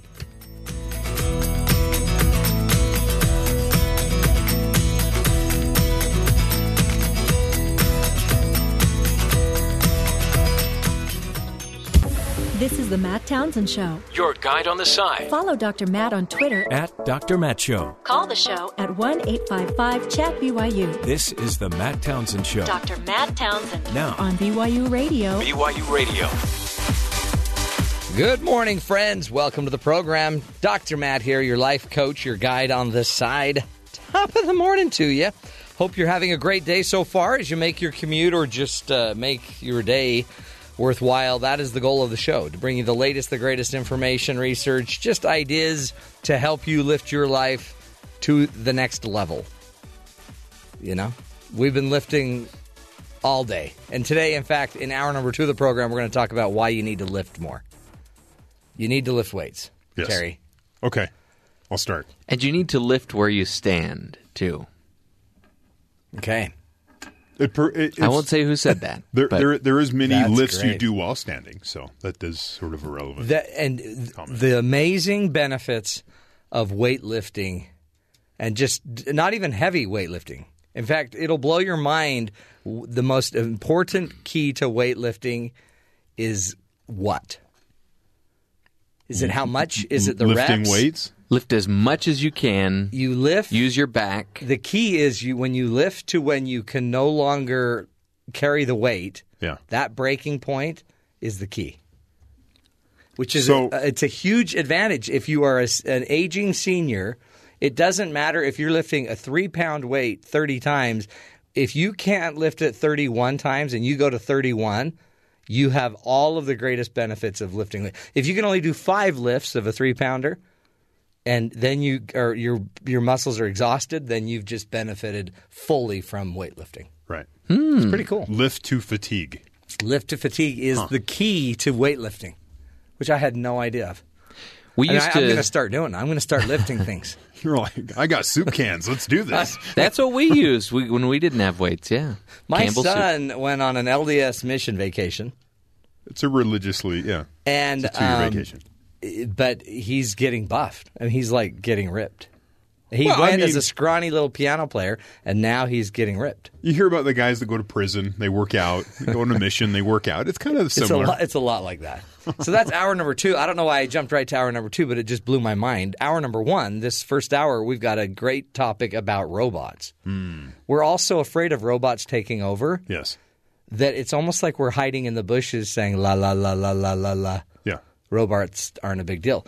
But our next guest coming up in a few minutes is going to talk about the fact that we probably ought to be investing deeply in robots and robotics because otherwise we will not be the leader of the industry. And when you're not the leader, then you will ensure that robots will take over. And you'll be the customer. That's right. Right, buying them somewhere else. It's nice to be one step ahead of the robots, though. Oh, that's the rule. It's the problem when you build them because we want them to solve problems. But when they realize that we're actually the problem, that's the bigger problem. So. And apparently the future of robots, it's not just for automobile manufacturers and iPhone manufacturers. Robots eventually will be part of your day-to-day, even your home business. Right. Like if you're a saddle maker working the leather of a saddle. Oddly specific job. I mean, it's weird. But eventually, and you're just making saddles in your little barn. Making saddles. For all the people in your neighborhood of barns. Right. Then robots eventually will become so affordable, you'll want a robot to do the mundane task of hammering out the leather or whatever. Right. Boom! Detailed leather work should be done by a robot. You're right. And or any other home business you Yes. make, like putting bracelets together. Right. Robots are perfectly created for bracelet making. Driving cars. Ooh. Since that's where everyone wants it to go. There's such an effort to make that happen, and there's I have a story about that too. But we're afraid of it. The deal is we're afraid. Well, haven't you seen 2001? I lived the whole year. I mean, I was there the whole time. Yeah. It was a great year. Did you not see it? 2001, A Space Odyssey. Oh, yeah. No, I don't remember that. It's a movie. Yeah. I can't remember movies. What if it happens, though? What if? What if? I'm sorry, Matt. I can't let you do that. That voice bugs. Was that the one? Was 2001 Hal. the robot that looked like a human, like a mannequin, but was like gray? No, it's just a red dot. Yeah. Okay. Yeah, I don't like that That one. controlled all the airlocks. Oh, boy. Yeah. It's like, hey, you want to look outside the spaceship? Let's open the door. Which, I mean, I don't know if you know how that works. That but wouldn't work well. yeah. They're going to boil the blood. I got a lot to do today. We'll get to robotics in a bit, plus some empty news, of course, just because we like to share the things that you didn't even know you needed to know. And we'll get to all that fun. Plus, why on earth is Sean Spicy Spicer, why are we not turning on the cameras? Just turn them on. Just turn on the cameras in your briefing. Well, it created quite a... As Steve Bannon said, Spicy's put on some weight. Do you remember that text a couple weeks ago? Holy cow. Glamour shots. Okay, we'll get to all that fun. But first, let's talk headlines, Terry. What's going on that we need to worry about? A new strain of ransomware called Petya wreaked havoc on some of the most established companies in Europe and North America on Tuesday, capitalizing on the same vulnerabilities that froze hundreds of thousands of computers a month ago. The New York Times reports that the new attack used the same national security agency hacking tool that's called Eternal Blue that was used in the WannaCry episode, as well as two other methods to promote its spread. Computer security company Kaspersky Labs said about 2,000 systems worldwide were affected. The cyber attack appeared to target Ukraine, where government officials and businesses reported intrusions to the power grid, government offices, banks, and stores. The cyber attack, which is believed to originated with a software update for a Ukrainian tax accounting system. It spread rapidly around the world Tuesday, with victims including India's largest container port, Russia's biggest oil company, a chocolate factory in Tasmania, and a hospital in Pittsburgh. The malware encrypted hard drives demanded $300 in Bitcoin, which actually translates in Bitcoin to like $700,000. I'm not sure how that works. But wow. Petya is really preying on organizations without proper patching hygiene of the Windows operating system. By the way, the British government just christened their newest naval warship, the HMS Queen Elizabeth. It appears to be running an outdated version of Windows XP. Just toss it out there. Also new this morning, at least one nuclear power plant in the U.S. has had its computer systems breached in a cyber attack. That's according to ABC News. Federal authorities are investigating the hack, which is said to have not compromised any operational systems. The report does not identify which nuclear facility was involved in the breach, and it doesn't say if it has to do with this worldwide attack that happened yesterday or if this is a new Chernobyl did have a problem. It did? So that was, I guess that's not an American one. By the way, didn't you have a patching hygiene problem? A patching hygiene? Yeah. Oh, I thought you said Apache hygiene. No, yeah. Well, we know you had an Apache hygiene problem. Anyway, we'll get to your patching hygiene problem. Companies don't update their software. They're getting attacked, whatever. Boy, and imagine Windows. And the reason Windows XP runs on systems like this ship is when was it first designed, right. And then all of a sudden the computer systems, that's what they're set with, is whatever the software is running at that time, which was a Windows XP. Looks like we need apparently. an XP update. Man. On Tuesday, 5 years after hitting a billion monthly users, Facebook announced it has now hit 2 billion monthly users. Holy cow. That makes it the largest social media network in the world. It's now bigger. It has a bigger population, quote unquote, than any country in the world. That's 27% of the world's 7.5 billion people. Nearly 1 in 4 people on the planet use Facebook. Unbelievable. It says if Facebook truly wants to connect to the entire world, it's going to need to find a way to reach the 15% of people who live in areas with no internet access, and the many more who can't afford internet access. Also needs to get itself unblocked in China. Yeah. Then it takes over. Then it's complete world dominance. Then you've dominated the entire world, the globe. In other news, there are about 5.7 million unfilled jobs in the U.S., many requiring specific skills, but 2/3 of companies complaining about the absence of trained workers, everyone from welders to data engineers. These companies are doing little or nothing about it, according to a new study. In a report earlier this month, the U.S. Business Roundtable, an association of American corporate CEOs, called the skills gap a national crisis affecting our national future, one likely to stretch ahead a decade or more. Companies like IBM and J.P. Morgan are running education and training programs, but a study says more than half of the companies it surveyed said that they struggle even to holistically assess added skills they require. Oh, boy. Right? So they don't know the skills they need, but they need them. And if they don't have them in the next decade, it's going to cause a huge problem. We got skills that we need. We just don't know what they are yet. So it says the outlook for progress is bleak. The study says when those in need of skilled workers not only are doing nothing about it, but don't fully understand what ails them. See, this is the problem with the future today. That sounds weird to say. Yeah. Because how do you know what you need when you don't even know what you need? But you're not doing anything about and we can't, anything. So where do we begin? So exactly. So instead, let's just work on the health care bill. And, of course, that. And by the way, that's a perfect example. They don't know what they need. Right. So they don't know where to begin to know what they need. Half the people haven't read the bill. Yeah. Anyway. And finally, in less than a week, 4 people were attacked by bears in Alaska, with 2 dying from their injuries. Brown bears are more likely to attack, and even that's rare, which is why these recent black bear attacks are worrying officials. So normally it's a brown bear that attacks, and those are rare. But now all of a sudden these black bear attacks are happening, and they're not sure why. All of a sudden you have 2 in the course of 2 days. It's a lightning strike, says a wildlife biologist.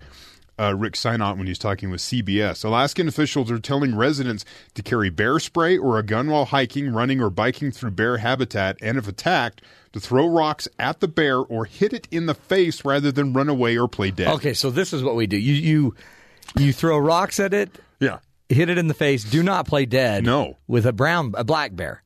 With apparently any bear. They're saying fight back, don't play dead like you've heard to do. Yeah, I mean, fighting back...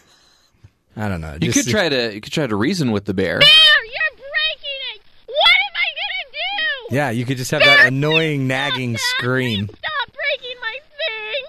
It's not even food. It doesn't even taste good. Why are you here? Oh! The bear will go, It sounds like the bear got her.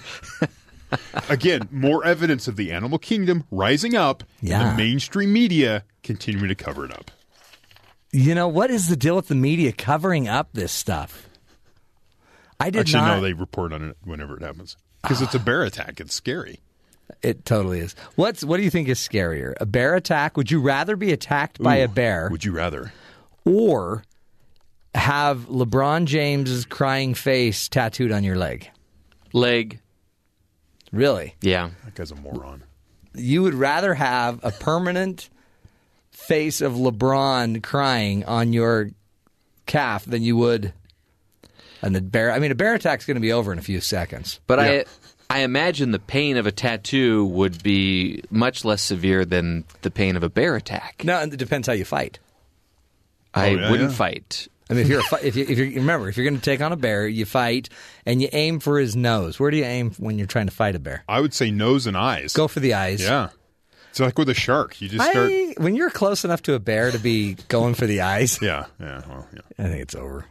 I think I'd rather have the tattoo, and I'm not even into. I don't believe in tattoos. The thing with this tattoo is like after a week, you're done. I mean, you don't care about this. No, every time you wear your shorts to church. He said he did this. the guy did this because LeBron lost in the finals, and he's always crying, so we're just going to go ahead and put this on my leg, and in about 10 years, you're going to look down and go, I don't even care about this anymore, but it's on your leg. It's on your leg. He's not a fan of LeBron. He probably doesn't. He probably dislikes him, but LeBron's not going to be playing in 10 years. It's a Salt Lake City man. Took his disdain for King James by tattooing the leg. And the neat thing is his leg is red because I guess he just recently got the tattoo. But it's a white. It's got a perfect contrast.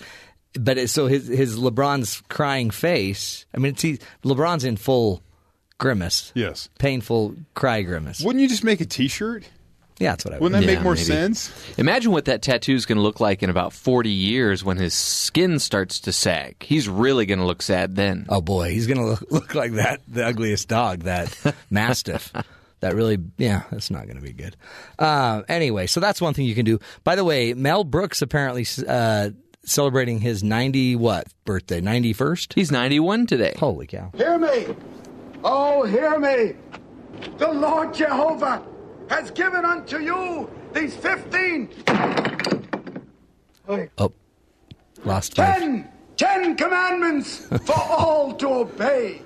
So there's Mel Brooks as Noah. Moses. Moses describing the loss of 5 commandments. It's an accident. We could have had 15 commandments. Now we're down to 10. Oh, what a talent Mel Brooks is, though. Really. Think of how many roles he's played. 91 years young. And I wonder if his humor, I wonder if he's losing it, or is he just... Oh, no. I mean, he's probably the hit of the... Real quick, best Mel Brooks movie in your opinion? Spaceballs. Really? I would go with Young Frankenstein, hands down. Oh, yeah, no, that's good, too. That's good. That's good. See? That's why you do the movie show. We'll take a break, folks. When we come back, we're going to be talking about why we need to be investing in robots instead of running from them. Stick with us. This is the Matt Townsend Show, helping you lead a healthier life.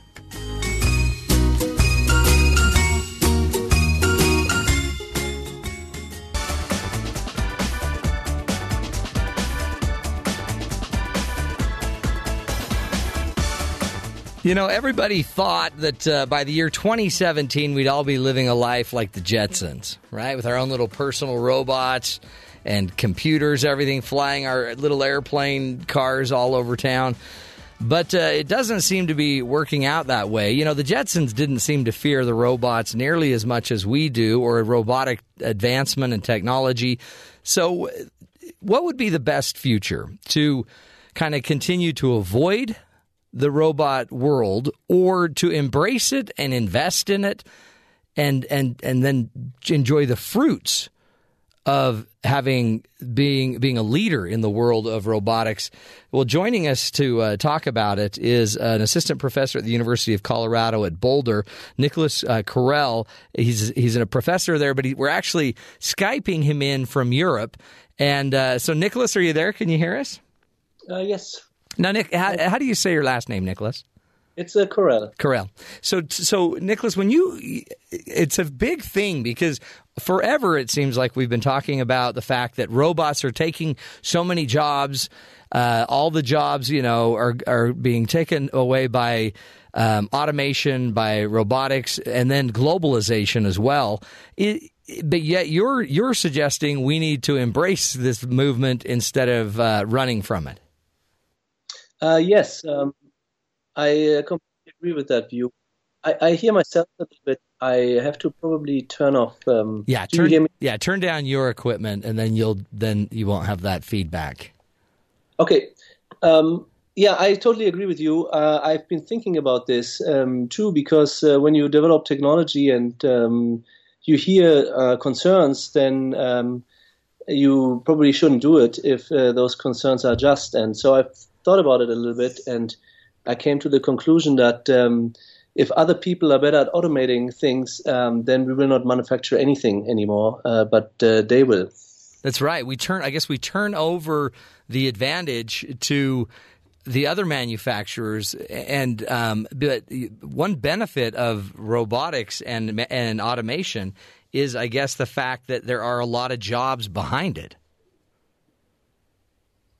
So that is one of the answers people give first and say, well, we will have new jobs that make the robots. And I don't think that is fully true because, of course, you have much lesser robots or much lesser people working in robotic making than robots doing things. I think, though, we will get a whole new level of products. So we will have products that are just much more complex than the products we have now. And this is how it always has evolved. So when you look at a flat screen TV or something and you go back 50 years and you look at what people would have bought then, there is a much, much bigger chain of people that are involved, much more companies, much more resources that have been efficiently combined so that this flat screen television is actually affordable. So I think that will happen with automation, that we will get more and more sophisticated products that have more functionality and advance society as a whole, as it always has done since the invention of the power loom, where we now have great clothes that we can wear at very low cost. Is it because, for example, an example of that in the article you wrote was the fact that one of the manufacturers of iPhones also is one of the bigger, aren't they one of the bigger users of robotics and automated systems? Yeah, thank you for bringing that up. That is what got me originally interested in this story, because I always heard that Foxconn, which is making the iPhone and has more than 1 million employees, that they want to replace all their employees with robots. And I always thought, well, I'm a robotics researcher. Robotics are not there yet. It's very difficult to do that. And then I read, wait a minute, they already have 60,000 robots. And then I realized, well, the robots you need to put an iPhone together are actually very simple contraptions that might use, they move a piece of glass over there and place it down, and then you apply some glue here, or you put in a screw there. And the big problem is simply that you need to change all these robot manufacturing lines every few months when Foxconn engages in new activities. So we're actually really, really close, and Foxconn is buying robots like crazy. And now they put their first factory into the US. And I was just thinking, well, what happens if we will have a robotic manufacturing facility that is operated by Foxconn and owned by Foxconn in the US? Then we probably lost the train completely, because then we will not be able to employ anybody anymore, because it's not about made in China versus made in the US, but it's really about how efficiently it is being made. And with, I guess, robotics, it can be efficiently made anywhere. It can be efficiently made anywhere, and will probably be made where transport costs are lowest. Okay, so one of the proposals or positions you're taking is robotics. It's not necessarily going to get us jobs just because, there will be a bigger industry supporting robotics. You're saying it is the wave of the future, and if you're not in the wave and leading the wave, you're going to miss the wave. You're going to miss the wave, and you will have subsidized workers that work on products that then get threatened by automated factories that are just next door and crank out the same product for much less. And there's no trade regulations that can prevent that, because as soon as you allow people to erect those companies, then that's it. And so I don't think that prohibiting anything will help, because the market will find ways. So I think it's happening, and we should lead it. And right now we are rather not leading it. And who are the leaders in the use of automation and robotics technology? What countries and governments, I guess, are supporting the growth in that area? So the classical leader is Japan, which started to threaten the U.S. industry in the 80s, and then very successfully has developed car manufacturing and optical things and cameras. And they have been massively investing in robots and manufacturing line automation. But what happens now in Japan is they're worried about their elderly community, and now the government is investing in robots that make life easier for all people.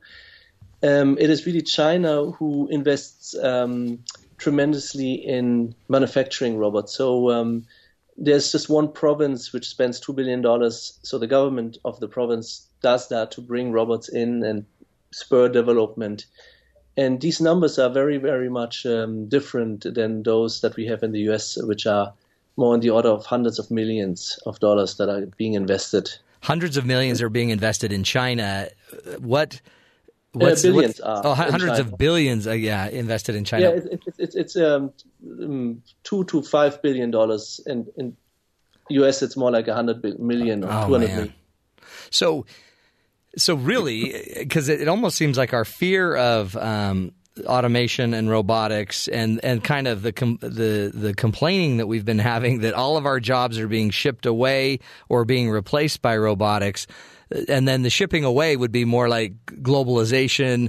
We're losing all of our jobs to the global marketplace, and but you're suggesting if we don't make a few adjustments, like instead of running from globalization, some embracing of it, and on top of that, automation, a focus on investing as a government in automation at higher levels, at like a lot higher levels, then we will probably lose the automation race to China, which means a lot of those jobs will be going, not just jobs, but a lot of the manufacturing will be going to China.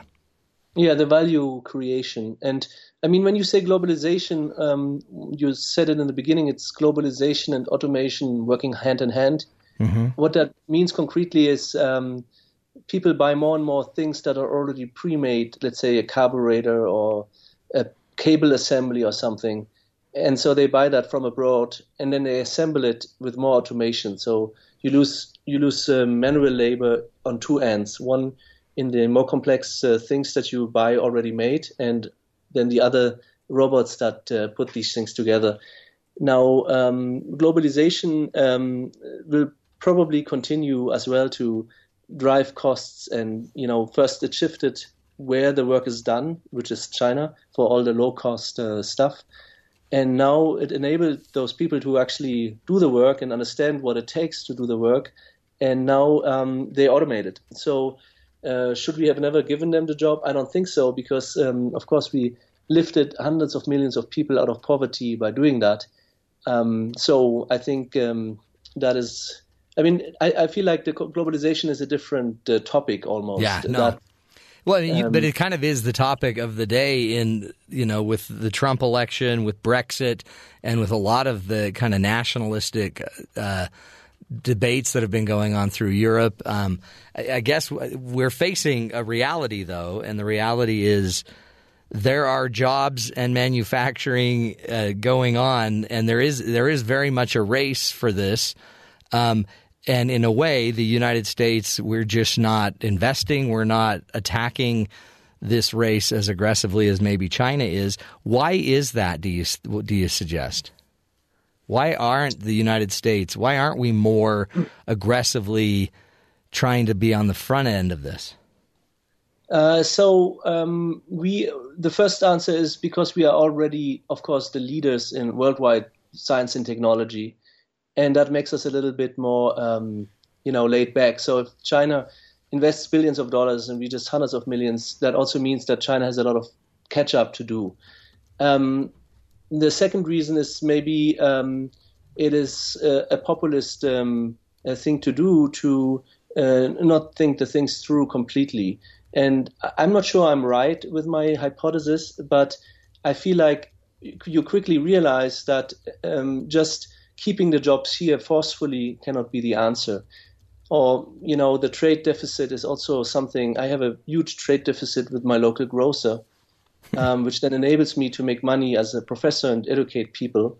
And I don't go and grow my own vegetables to lower that. So the trade deficit, I can't spend more money than I make. But so it's a complicated decision.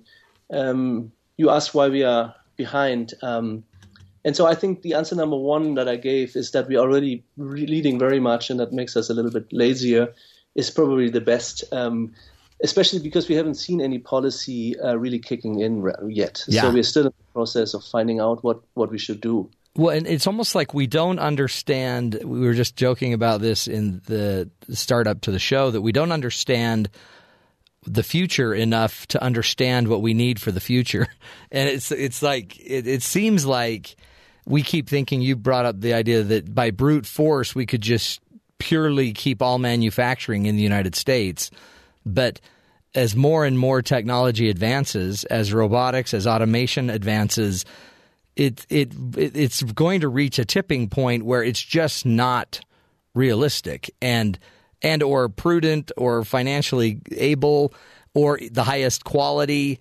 And so it seems like if we are not leading dramatically the technology sector and advancement sector of robotics and automation, then we really are going to be very far behind the wave of ever creating or being able to benefit from those jobs.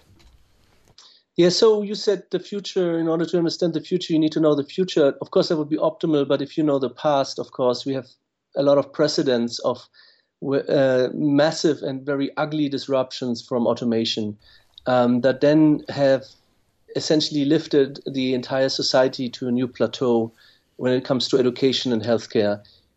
So I think this could also be one way of finding answers on what to do. And people say, well, this time it's different. It's going to be so fast and it's going to happen before you know it. And only very few rich people will get richer because they own those robots and everybody else doesn't get anything. I don't think that's true. I think looking back at the past and looking at what the steam engine has done, what the loom has done, and I mean also what the internet has done, because the internet has done a lot, but also not that much. So I think that is something we should not forget. Yeah, no, that's a huge point. Let's do this, Nikolaus. Let's take a break, come back, and we'll continue the journey. I'm also interested in some of your other insights into robotics, where it's not even the manufacturing sectors that may be as deeply impacted as just our own personal lives. Like you were talking about Japan and the senior market, of taking care of seniors with robotics and automation, as well as just home businesses, the ability to do repetitive tasks over in an easier way. How interesting is our future going to get just in a local level with affordable robotics and the impact that could have on our economy? Stick with us. More with Dr. Nikolaus Correll in just a minute. We're talking robots.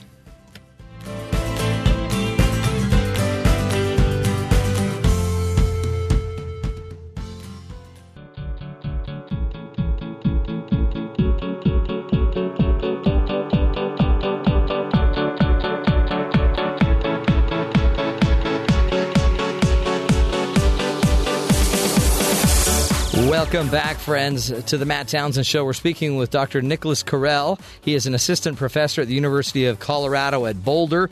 And his research focuses on practical robot applications that target grand challenge applications, such as sustainable food production, manufacturing, the exploration of space. Today he's talking to us also about why the United States, we really ought to, instead of fearing the robotic movement, we need to probably be aggressively investing in it so that we can play a bigger part in it and in leading it and in benefiting from it long term. And also, I think, changing the world, being able to influence more lives with our products, with our goods. Dr. Nikolaus Correll, thank you again for being with us today.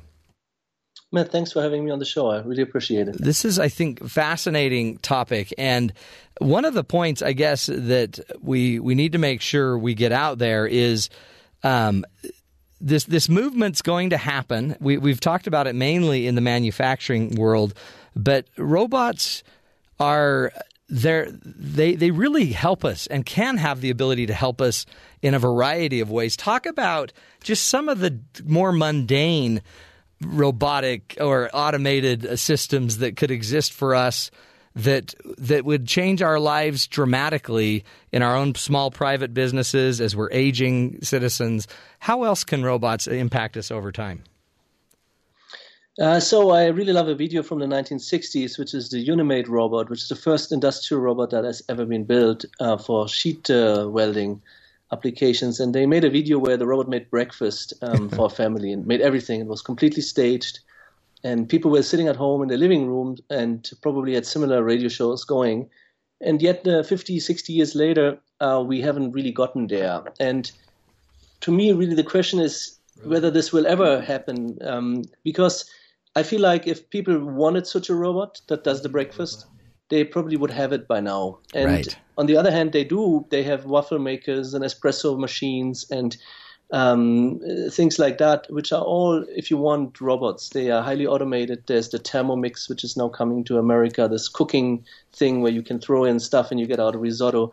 But on the other hand, if you talk to people, and I try to see where should I do my research and ask them, do you want a dishwashing robot? And Matt, I can ask you that. Do you want a robot that empties your dishwasher? Oh, that would be great. But I got kids. How much? I got kids. Yeah. How much would I pay for? No. Right now, that's not what I would. Maybe someone to mow my lawn.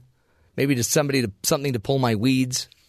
You can buy both, but you didn't. Yeah.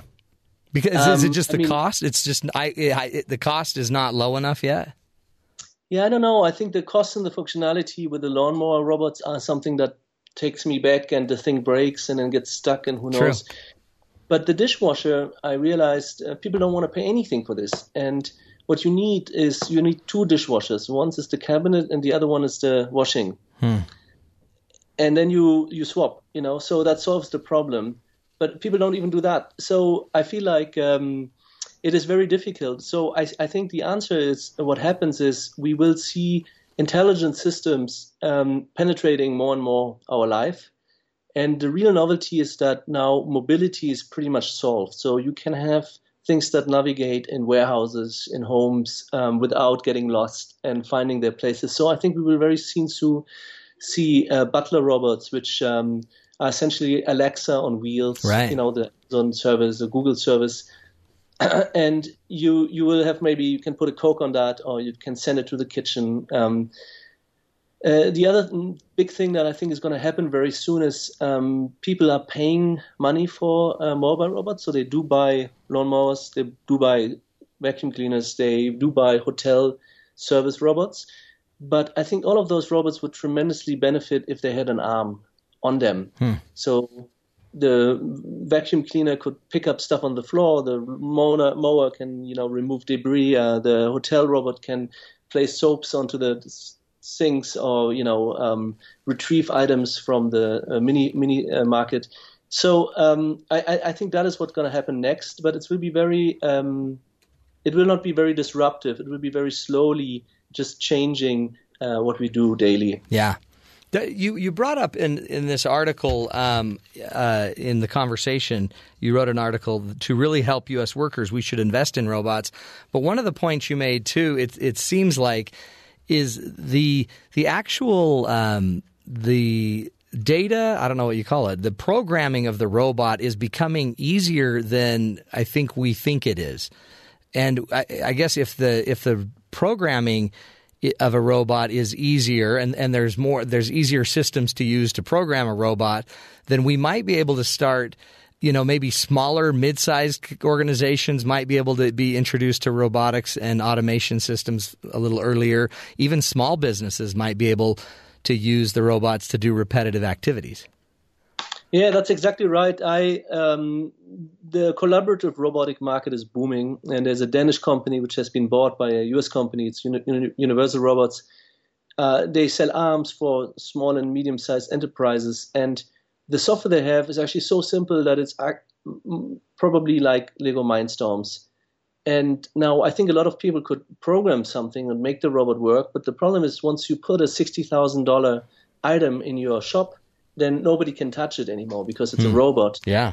And of course, the people at home and tuning their cars and doing all sorts of crazy stuff, playing Mindstorm with their kids, but then they don't even know that they could go and maybe retrofit that robot themselves or reprogram it or download something from the internet, like an app that does this or does that.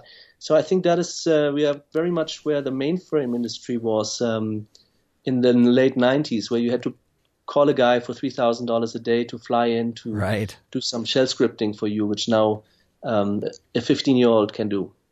It's so true. And do you sense that there will be a day that there will be kind of the robot hobbyist, the person that just loves tinkering, and now they're automating their little business? So these people also exist already in the maker community, and I think the most prominent ones are the 3D printer people. Yeah. Because they are essentially roboticists, if you want. They have this thing that moves with multiple axes, and no, it doesn't have wheels, but I think there are tools or things that are available, like the Microsoft Kinect for $150, which can see in 3D and see colors, and there's open source software with which you can recognize objects. So people start putting things together and creating products that are possibly worthwhile, and then move them to Kickstarter or to Indiegogo and make a lot of money. So that already happens. It's a small movement, and it's expensive to get involved. Yeah, and I think it mostly lacks arms that are cheap. That are cheap, and so I already have a boy. How old is he? He's probably 14-year-old friend of my son's that has a 3D printer and just loves kind of coding it and designing new stuff, downloading new kind of freeware type of programs, and I guess this is the future.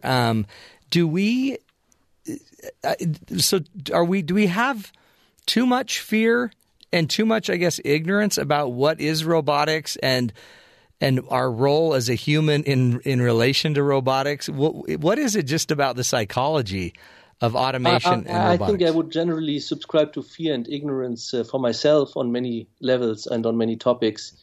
I think that's very human.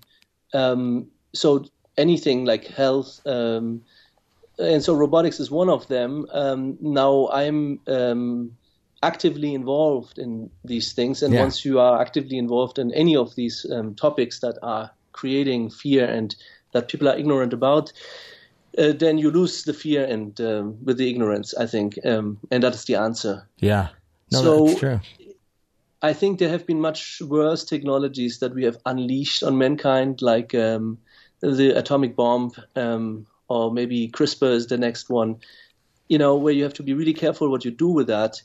And so I feel like we usually have that discussion in a very meaningful way and usually do not annihilate the planet so far. Now, why would it be now? There's always this opportunity, and then fear comes, of course, back. But I think it is mostly done with overcoming not knowing about something. Yeah, getting more informed about it. What, as we wrap this up, what do you suggest? Because there is a statistic that 38% of American jobs are at high risk of being replaced by technology within the next 15 years. So give us 2 or 3 steps of what we should be doing just as an average person, average consumer, or as parents who are trying to raise our kids up with a future. in the world. What can we be doing to maybe better adapt to the world of technology that's coming?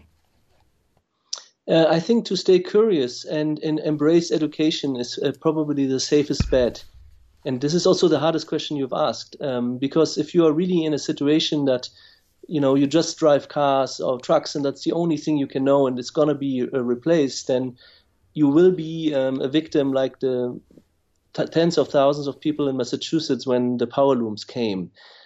And so I think the answer there is also that we should probably think as a society how to capture that. So about what you do is, when you are smart and you look after yourself, you probably switch jobs fast enough. And not to scare anybody, this truck thing is not going to happen anytime soon. And it's going to be a very smooth process. But there will be disruption. And I think we need to think about how to deal with that, what to do and what to offer people that are concerned with this and that actually having that sacrificed for us to have these services. This is the other thing. Everybody wanted the loom people until the power loom came, and so I think that's a very long conversation to have. Yeah. But I think that's a very important part. I agree, and one of the things I did love from your article was the idea that so much of kind of the innate abilities, skills. Already exists. So if somebody is already like curious and is working and figuring out their own engine, their own automobile, they're curious about the internet. A lot of these skills the people have, and they would actually work really well with automation. And even though they don't consider themselves a computer scientist, you don't necessarily need to be a computer scientist to succeed in this upcoming future. I fully agree. And I always say mechanical engineering already has created a vocational environment. Computer science is still so new that people think about it as the rocket science of our days. Mm-hmm. And now rocket science is really not that, you know what I mean? I feel like robotics and computers, the things that people are at the forefront of knowledge are usually the terms that people, I don't want to discredit the rocket scientist.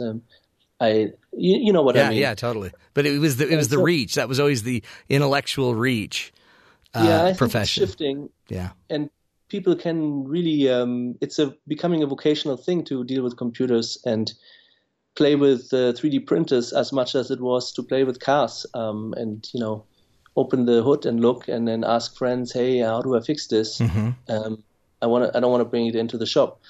Yeah. So, It sounds like the real key is, as you just said, Nicholas, stay curious. Stay curious and embrace education, because this is going to be kind of a continuous learning process along the way. Dr. Nikolaus Correll is his name, assistant professor at the University of Colorado at Boulder, and wonderful article. You really ought to be thinking about your own kids and how you keep them curious and keep them moving forward with this automated world that's coming up. We may not have a day very soon where we have Rosie the robot like the Jetsons had, and apparently it may not be something we all want because we're not pushing it very hard, are we? We're just not personally looking for that assistant yet. But stick with us, helping you see the good in the world and prepare to be that good for that automated future. Stick with us, folks. This is the Matt Townsend Show.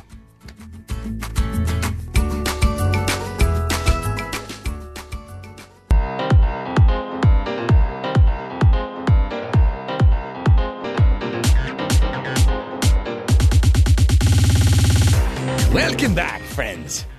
Hey, we're going to take a little jump to the future here, because we talk about robotics, and he made a really great point that would you want a robotic dishwasher, and how much would you really pay for it? And in my head, I'm like, when I'm thinking robotics, dishwashing's not the thing I'm going for. Really? I just want, there's a lot of other things I'd rather have automated. Weeding. Oh, yeah. At our house, weeding. Diaper changing? Yeah, I don't know that I want a robot changing my humans. I just want my dishwasher to be quiet. Ours Really? is kind of loud. We need a new one. You know what? Like, you turn it on, and if the TV's on in the room, you're just like, turn it up. And then it's just so loud in the room. And you know what? Our dishwashers eat a lot. Well, there's that. They're annoying. They fight. Because I was down because of my surgery, I didn't go to church this Sunday. I did not. Oh, come on. I know. And so my wife sent a video of my boys at church fighting, like literally throwing each other against the wall. Nice. It was. And she recorded it. It was unsettling. And so I think what I'm going to do, I'm going to get a hold of that video and I'm going to post it on our Twitter feed. This is what my boys are doing at church. I mean, literally, one of my sons was throwing the other son against the wall. They're all dressed up, suit and tie kind of thing. Right. And just pounding on each other. Is it to the point where mom just can't jump into the middle of that? Yeah, she just was filming it like, look at this. Yeah. This is why I need you here to. There was a point where my mom just sort of gave up because, her sons are bigger than she, and her actually trying to physically stop something was just not going to happen. So boys will be boys. Yeah. I threw my brother against the wall one time, and then I got out of there as fast as I could. Wow. I found my window of opportunity. You took him out? And then I just took off running. Were you afraid of your mom, your dad, or your brother? No. He's, almost 4 years older than me. So you get your sucker punch in and then run. Dodge the bullet. Good. A little advice for all of you. Get your sucker punch in and run. We'll take a break, come back next hour. Next hour, we're talking about weightlifting. It's really good for you. It's ridiculously good for you. Stick with us.